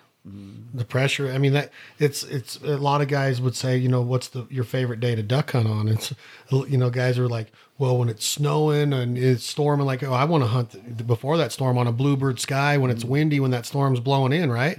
Because their pressure's dropping. They know they got to get some nutrition and some carbohydrates in them to stay warm and to fight that storm that's coming. And so when predator hunting, I assume this too, is that a coyote comes in 5 minutes, charging the decoy, 12 gauge, boom, it's a loud noise. You're done, right? You're up and you're high-fiving. Is that stand over after that coyote comes in and he's laying dead at the decoy? It is if you up and high-fiving. But if you're not doing that, which you shouldn't. Now, as Clay can tell you, the shot doesn't seem to bother him unless the second coyote it was running with the first coyote, and then it is over. But if there's one that's just not running with that coyote, he don't seem to have any appreciation of what that shot does. On that same day in the Texas Panhandle I was telling you about, we set up that morning on a hillside. This is all pasture land now, Texas Panhandle type pasture land, and called a coyote, and he come up there, and I shot him, he dropped. And then we just kept on calling. And then from a different direction, here come a coyote over the ridge. But he came down and got on the same trail that the first one was on. And he started up there, and when he got to that first coyote that killed, he just stopped, kind of wheeled around. He was standing there looking at him when I shot him and killed him. When we went out there, both one of them was laying on top of the other one. I got that on footage too, by the way. I would have said, I don't believe you. And so it just don't, you just keep on calling them till you think nothing else is going to come in. Yeah, you said, first thing I do is switch over to Kai and let that play for a couple minutes, and then if nothing reacts to those first couple minutes, the Kai right back to distress sound, and keep playing, because I don't know if it's true, but as a human, you try to outsmart, sure. Sometimes it's good, sometimes it's bad. But as a shotgun sound, coyotes don't know what a shotgun is. No. They don't know what that sound is. They could hear a car going over a cattle guard. They could hear thunder and lightning. A lot of different sounds in nature are a lot louder and weird than a shotgun. They don't know what a shotgun sound is. So just because that goes off, don't get up and hooting and hollering. No. Because if there's one, there's probably more coyotes that are going to react to that sound. There probably is, that we probably leave a lot of coyotes behind, but there's not a whole lot we can do about that.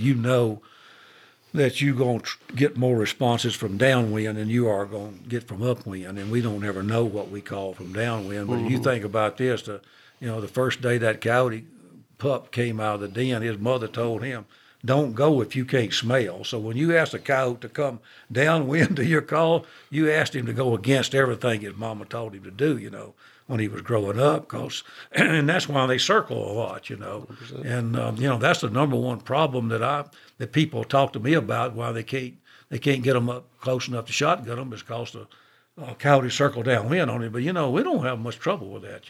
We have trouble with it now. It'll happen to us sometime, but I've gone out there and hunted 2 days and called quite a few coyotes and never had one of them on that. Something about that decoy, once they lock onto it, they just come in, But we don't know what happened behind us, so we're not factoring that in. You call some because they can hear you better, and they're in the right position back of you. Well, that's the advantage of an e-caller, right? Or go. I mean, Clay can talk about this, but being able to move that collar upwind of you to where the visual and the sound is actually upwind of the gun, to where if you're hand calling, that coyote is going to go downwind of you, and he might not necessarily present you with a shot, but something that I would teach somebody is the way that you can use that e-collar and that decoy mixture to your benefit, especially if you do have a crosswind. I would also teach a crosswind instead of putting the wind at my back, all that stuff. And there's so much that goes in. And I love when hearing, I agree. Predator hunting is not that difficult. You go out, you set your collar down, one rushes in like that bobcat did to Mike and Buck, and you kill them. But a lot of times there is strategy that goes into it. And if you opened up that sight picture out in front of you that you did not contaminate, and you concentrate on that sight picture, and you really put your skills to work there with your decoying, your hide, the way that coyote can approach you, how you're going to stop. Clay's really good at bark stopping or whistle stopping dogs. There's a lot that goes into the harvest rate. Successful coyote hunters can separate themselves from guys that just can go out and kill a couple a year. There's guys that can call and kill 100 a year, 200 a year, because they've honed their skills in, just like any other thing that you do in life. Sure. I saw a study the other day. Y'all find this interesting. I don't know how old the study was. I just happened to run on it when I was doing some research. They tested the 3 senses of a coyote as to which one was most important to food finding, food gathering, and it's sight, smell, and hearing. What do you think the most important one was? I would think smell. Scent. I would have thought smell too, but it's sight. Sight. That's why your decoy works. As soon as I read it, I said, well, that's why the decoy works so good, And I suppose that when they're hunting things at a distance like that, they can sight before they can smell. Mm-hmm. We got a lot of footage of when a coyote's coming in. You think about this. Well, you blow the mouth call, when you turn it on, he just hears a sound. He don't know, anything other than he identifies that sound with, some type of food for him, So he starts coming towards it, At some point, he sees the decoy. And we got some footage. You can see when the hackles on the back of their neck stood up the second they saw that decoy. They changed complexions at that time. We have the same footage where, again in this country, you hunt a lot in different areas as well, but a lot of people ask us questions that hunt in real thick areas, and this doesn't apply to them. You can see a coyote in Nevada, 2 miles away, and like you're saying, they come to the sound and footage, as soon as they see that decoy, it's another gear, hackles on it, and jumping over sagebrush, grabbing that feather out of that decoy. We have a ton of that footage, and that's what that decoy makes it so exciting, because you don't get that reaction with no decoy and just hand calling. You don't get that reaction, so it makes it more fulfilling and more exciting for me. It's much harder to call them right up in your lap with a mouth call than it is with an e-collar, because of what Chad just mentioned a while ago. They can pinpoint the location that sound's coming from. So if they got you pinpointed, right down here, then there's a much bigger chance they're going to spot you coming in, especially if you're doing what we're doing, and that's out filming, I can get out and hide all I want to, but that cameraman's sticking up over there with the camera, he can't hide. And they can see you a lot further or a lot sooner than you see them. Absolutely. So, what is when you talk about predator management, whether it's calling, whether it's government flying, and taking care of coyote issues for landowners, livestock owners, wild game populations, trapping, snaring, all of the different applications that there are in predator management. Do you personally have an issue with the fur trade? No, I don't have an issue with it. It's been going on since man was created, So I hate to see some years ago when the antis made people quit wearing furs, for coats, especially women and stuff like that. The human race wouldn't be here today if it wasn't for fur to protect them. Whether it's a native Indian of y'all's country, that's all they had, So, but they're wearing leather shoes and carrying leather purses and leather belts and leather vests and leather everything else. They just don't have any hair on it. But some poor animal died just so they could wear them leather shoes and talk bad about us shooting animals, And the animals that we hunting had a whole lot better life than that cow had. It was raised in a feedlot and slaughtered for meat and fur, for meat and leather, So, there ain't a lot of logic to their thing. It's back to the same thing. They dealing with animals emotionally as one animal at a time. Every animal is a precious life, and you just can't manage herds of animals, flocks of animals, like that. It's not sound, just not sound thought process. So it's one thing to say, I'm going to go and buy a fur coat if you live in Manhattan and there's a lot of fur that's sold, and I see it all the time to where it's okay to do certain things. It's okay to eat chicken because they were slaughtered this way. It's okay to do this, but it's not okay if you're a hunter and that you're actually going out, and it's almost like it's a political agenda in a lot of ways that the antis want to just cause strife because they do have a lot of money behind them.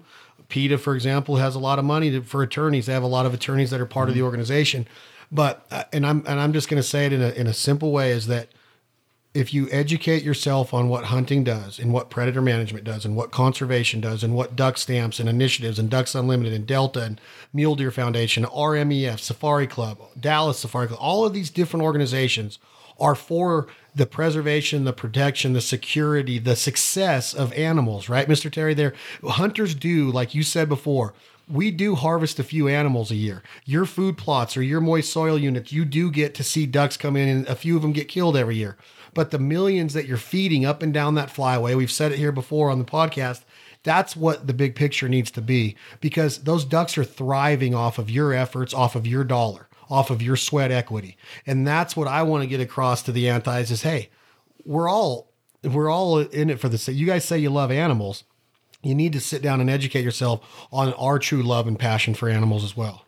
Certainly the hunting community, especially more in the past than today, has had abusers. And I'm not talking about the market hunters. I'm talking about the guys that just go out there and bang up and shoot everything and damage property and all that stuff, give us all a bad name. But, past that, I don't know anybody that loves animals any more than the hunters do. These antis, they can say they love animals.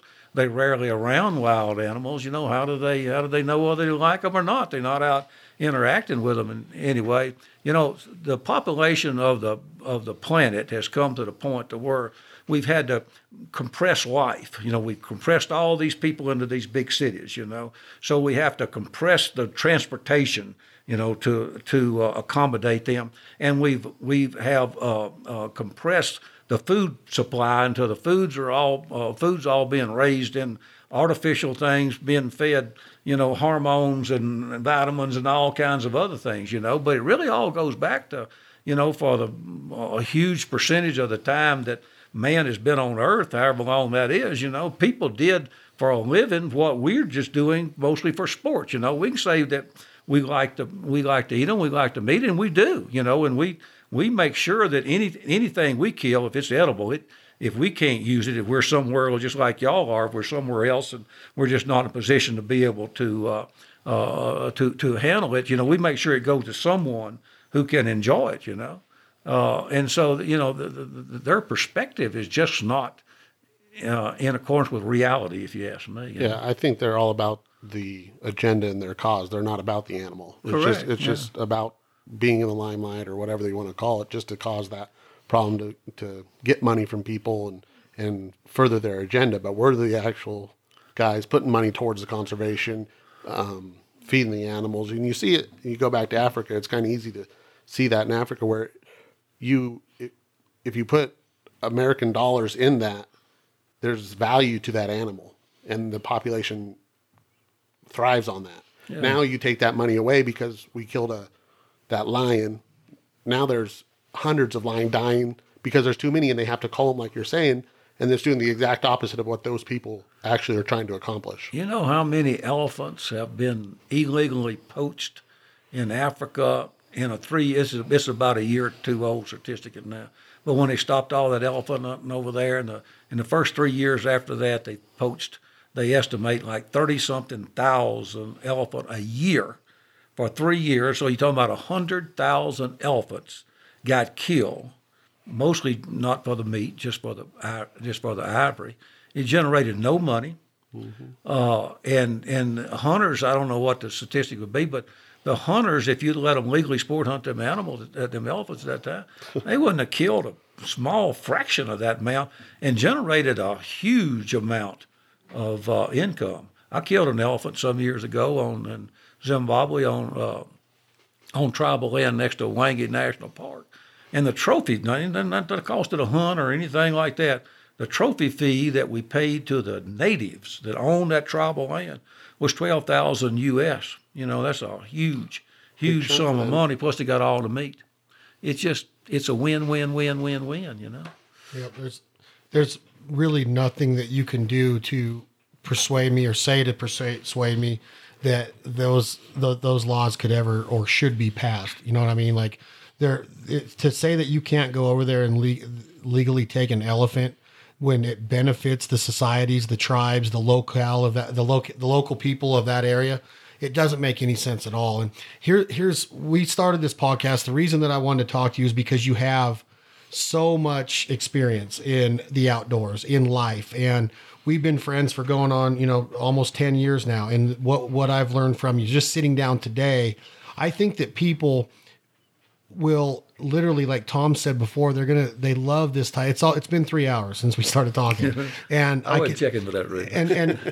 And I want to do it again because you've touched on so many things that you could, when you start talking about predator management, when you start talking about how to use a mojo, when you start talking about conservation and land management and food plots, and I want to get into baiting with you. You hunt deer in the state of Kansas. I want to talk to you. What's the difference between that and a food plot in Iowa? Why can't you bait what's the difference in all of that? I want to get your opinion. And I want to do it again. I want to sit down and do it again because the Mojo brand offers so much to the hunting public, the hunting society, the hunting community.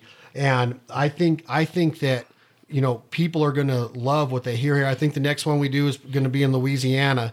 And I wanted to I'm not done yet. And here's why I'm not done yet, because you've done a really good job of educating me on the vernacular or the jargon or the speaking environment of Louisiana and the Cajun country over yonder. Yeah. So today you said Nevada. And did he say Nevada? He said Nevada, and I wanted to make sure that we correct you. It's Nevada. Oh, really? Okay, Nevada. Tom, is that Nevada? Nevada. Nevada. So I remember that pigeon hunt in Idaho where you got schooled on that. Well, where I'm going with this is that I've been afforded the opportunity to come to the Denman Engineering Terry Denman annual crawfish boil. It happens every year.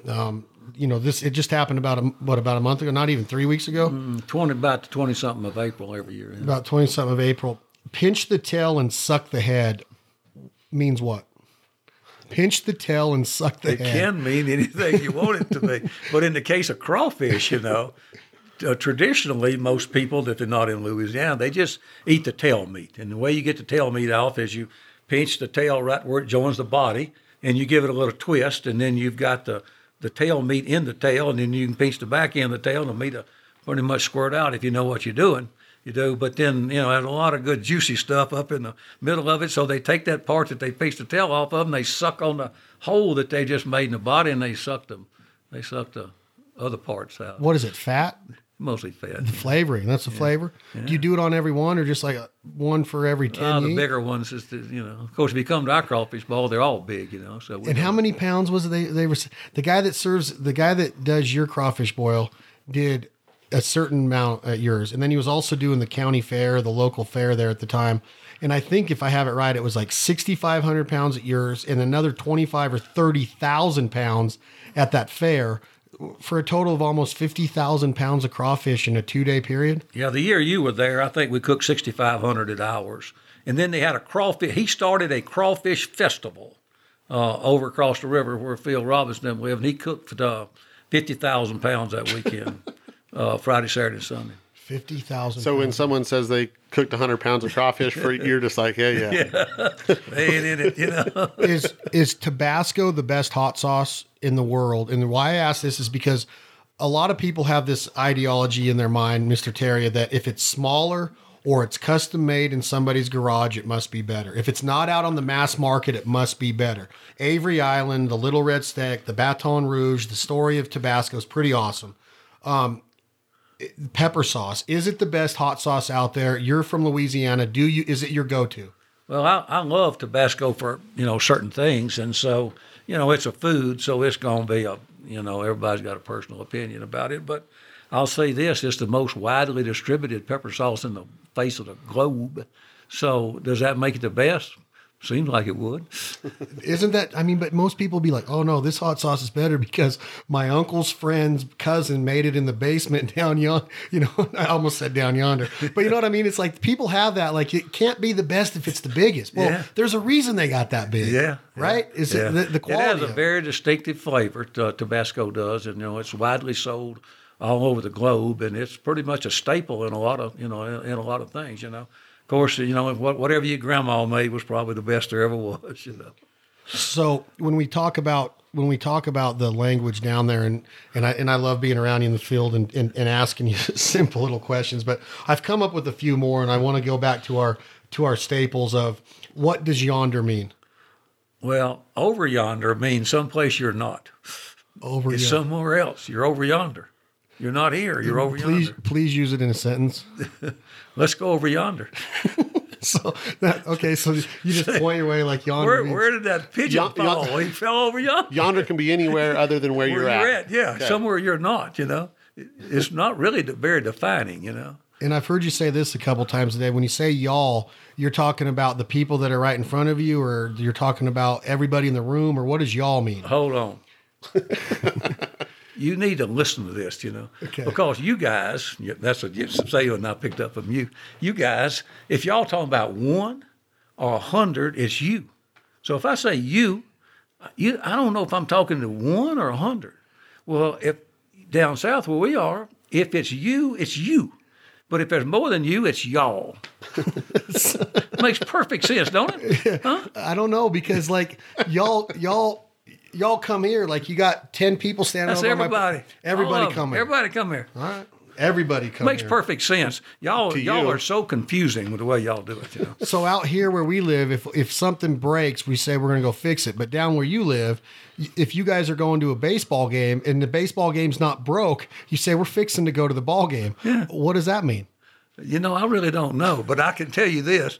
I spent 21 days in Africa one time with this PH friend of mine, and of course they're English derivatives, you know, they speak a lot more correctly than we do. And when the last couple of days I was there, he says, and we fixing to go over yonder and do some of these. Oh my God, y'all done corrupted me. It is a cool form of the American dialect and language. Tom, do you know what fixing to means? Sounds like cooking or something. Oh, it has nothing. Well, it could be. You fixing to cook, you know. You're fixing to fix some food. You're about to. We're going to. Yeah.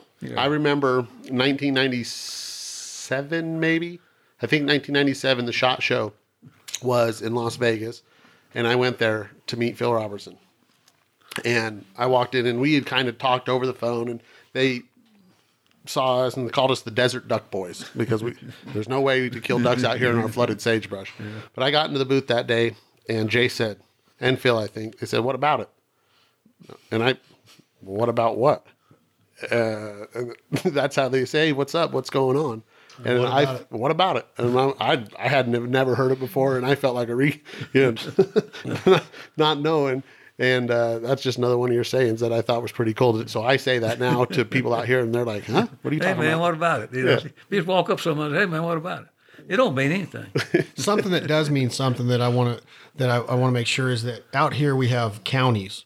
In Louisiana, you have parishes. Mm-hmm. Is that a county, or is there something that separates a parish from a county? It's the same exact thing. Our code is French.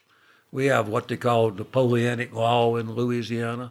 And that's what apparently the French called them back then. So it's a political subdivision, very similar to a county. In fact, it's exactly like a county. When I was down in Baton Rouge with a buddy Lance, and his wife Monica said, we're fixing to pass a good time. And I was like, man, literally, when you hear something like that, Mr. it makes zero sense. Like, we're getting ready to drive by a party is the way I took it. Yeah. But what they meant by it was, we're getting ready to go party. We're getting ready to go have a good time. Pass a good time. Yeah. Doesn't mean you're getting ready to drive by a party. Out here, it would mean, we're getting ready to drive by a good time. We're passing it, right? Yeah. But that one always stuck, and I have the notes here. And then when we were at a little Cajun restaurant, or a little Louisiana food stop in by your office, and it was called Voodoo or something. remind me of the name of the place, Mojo's, or what was the name of that little tiny restaurant? Didn't even have a sign outside barely. And we went in and they had their menus printed on the table.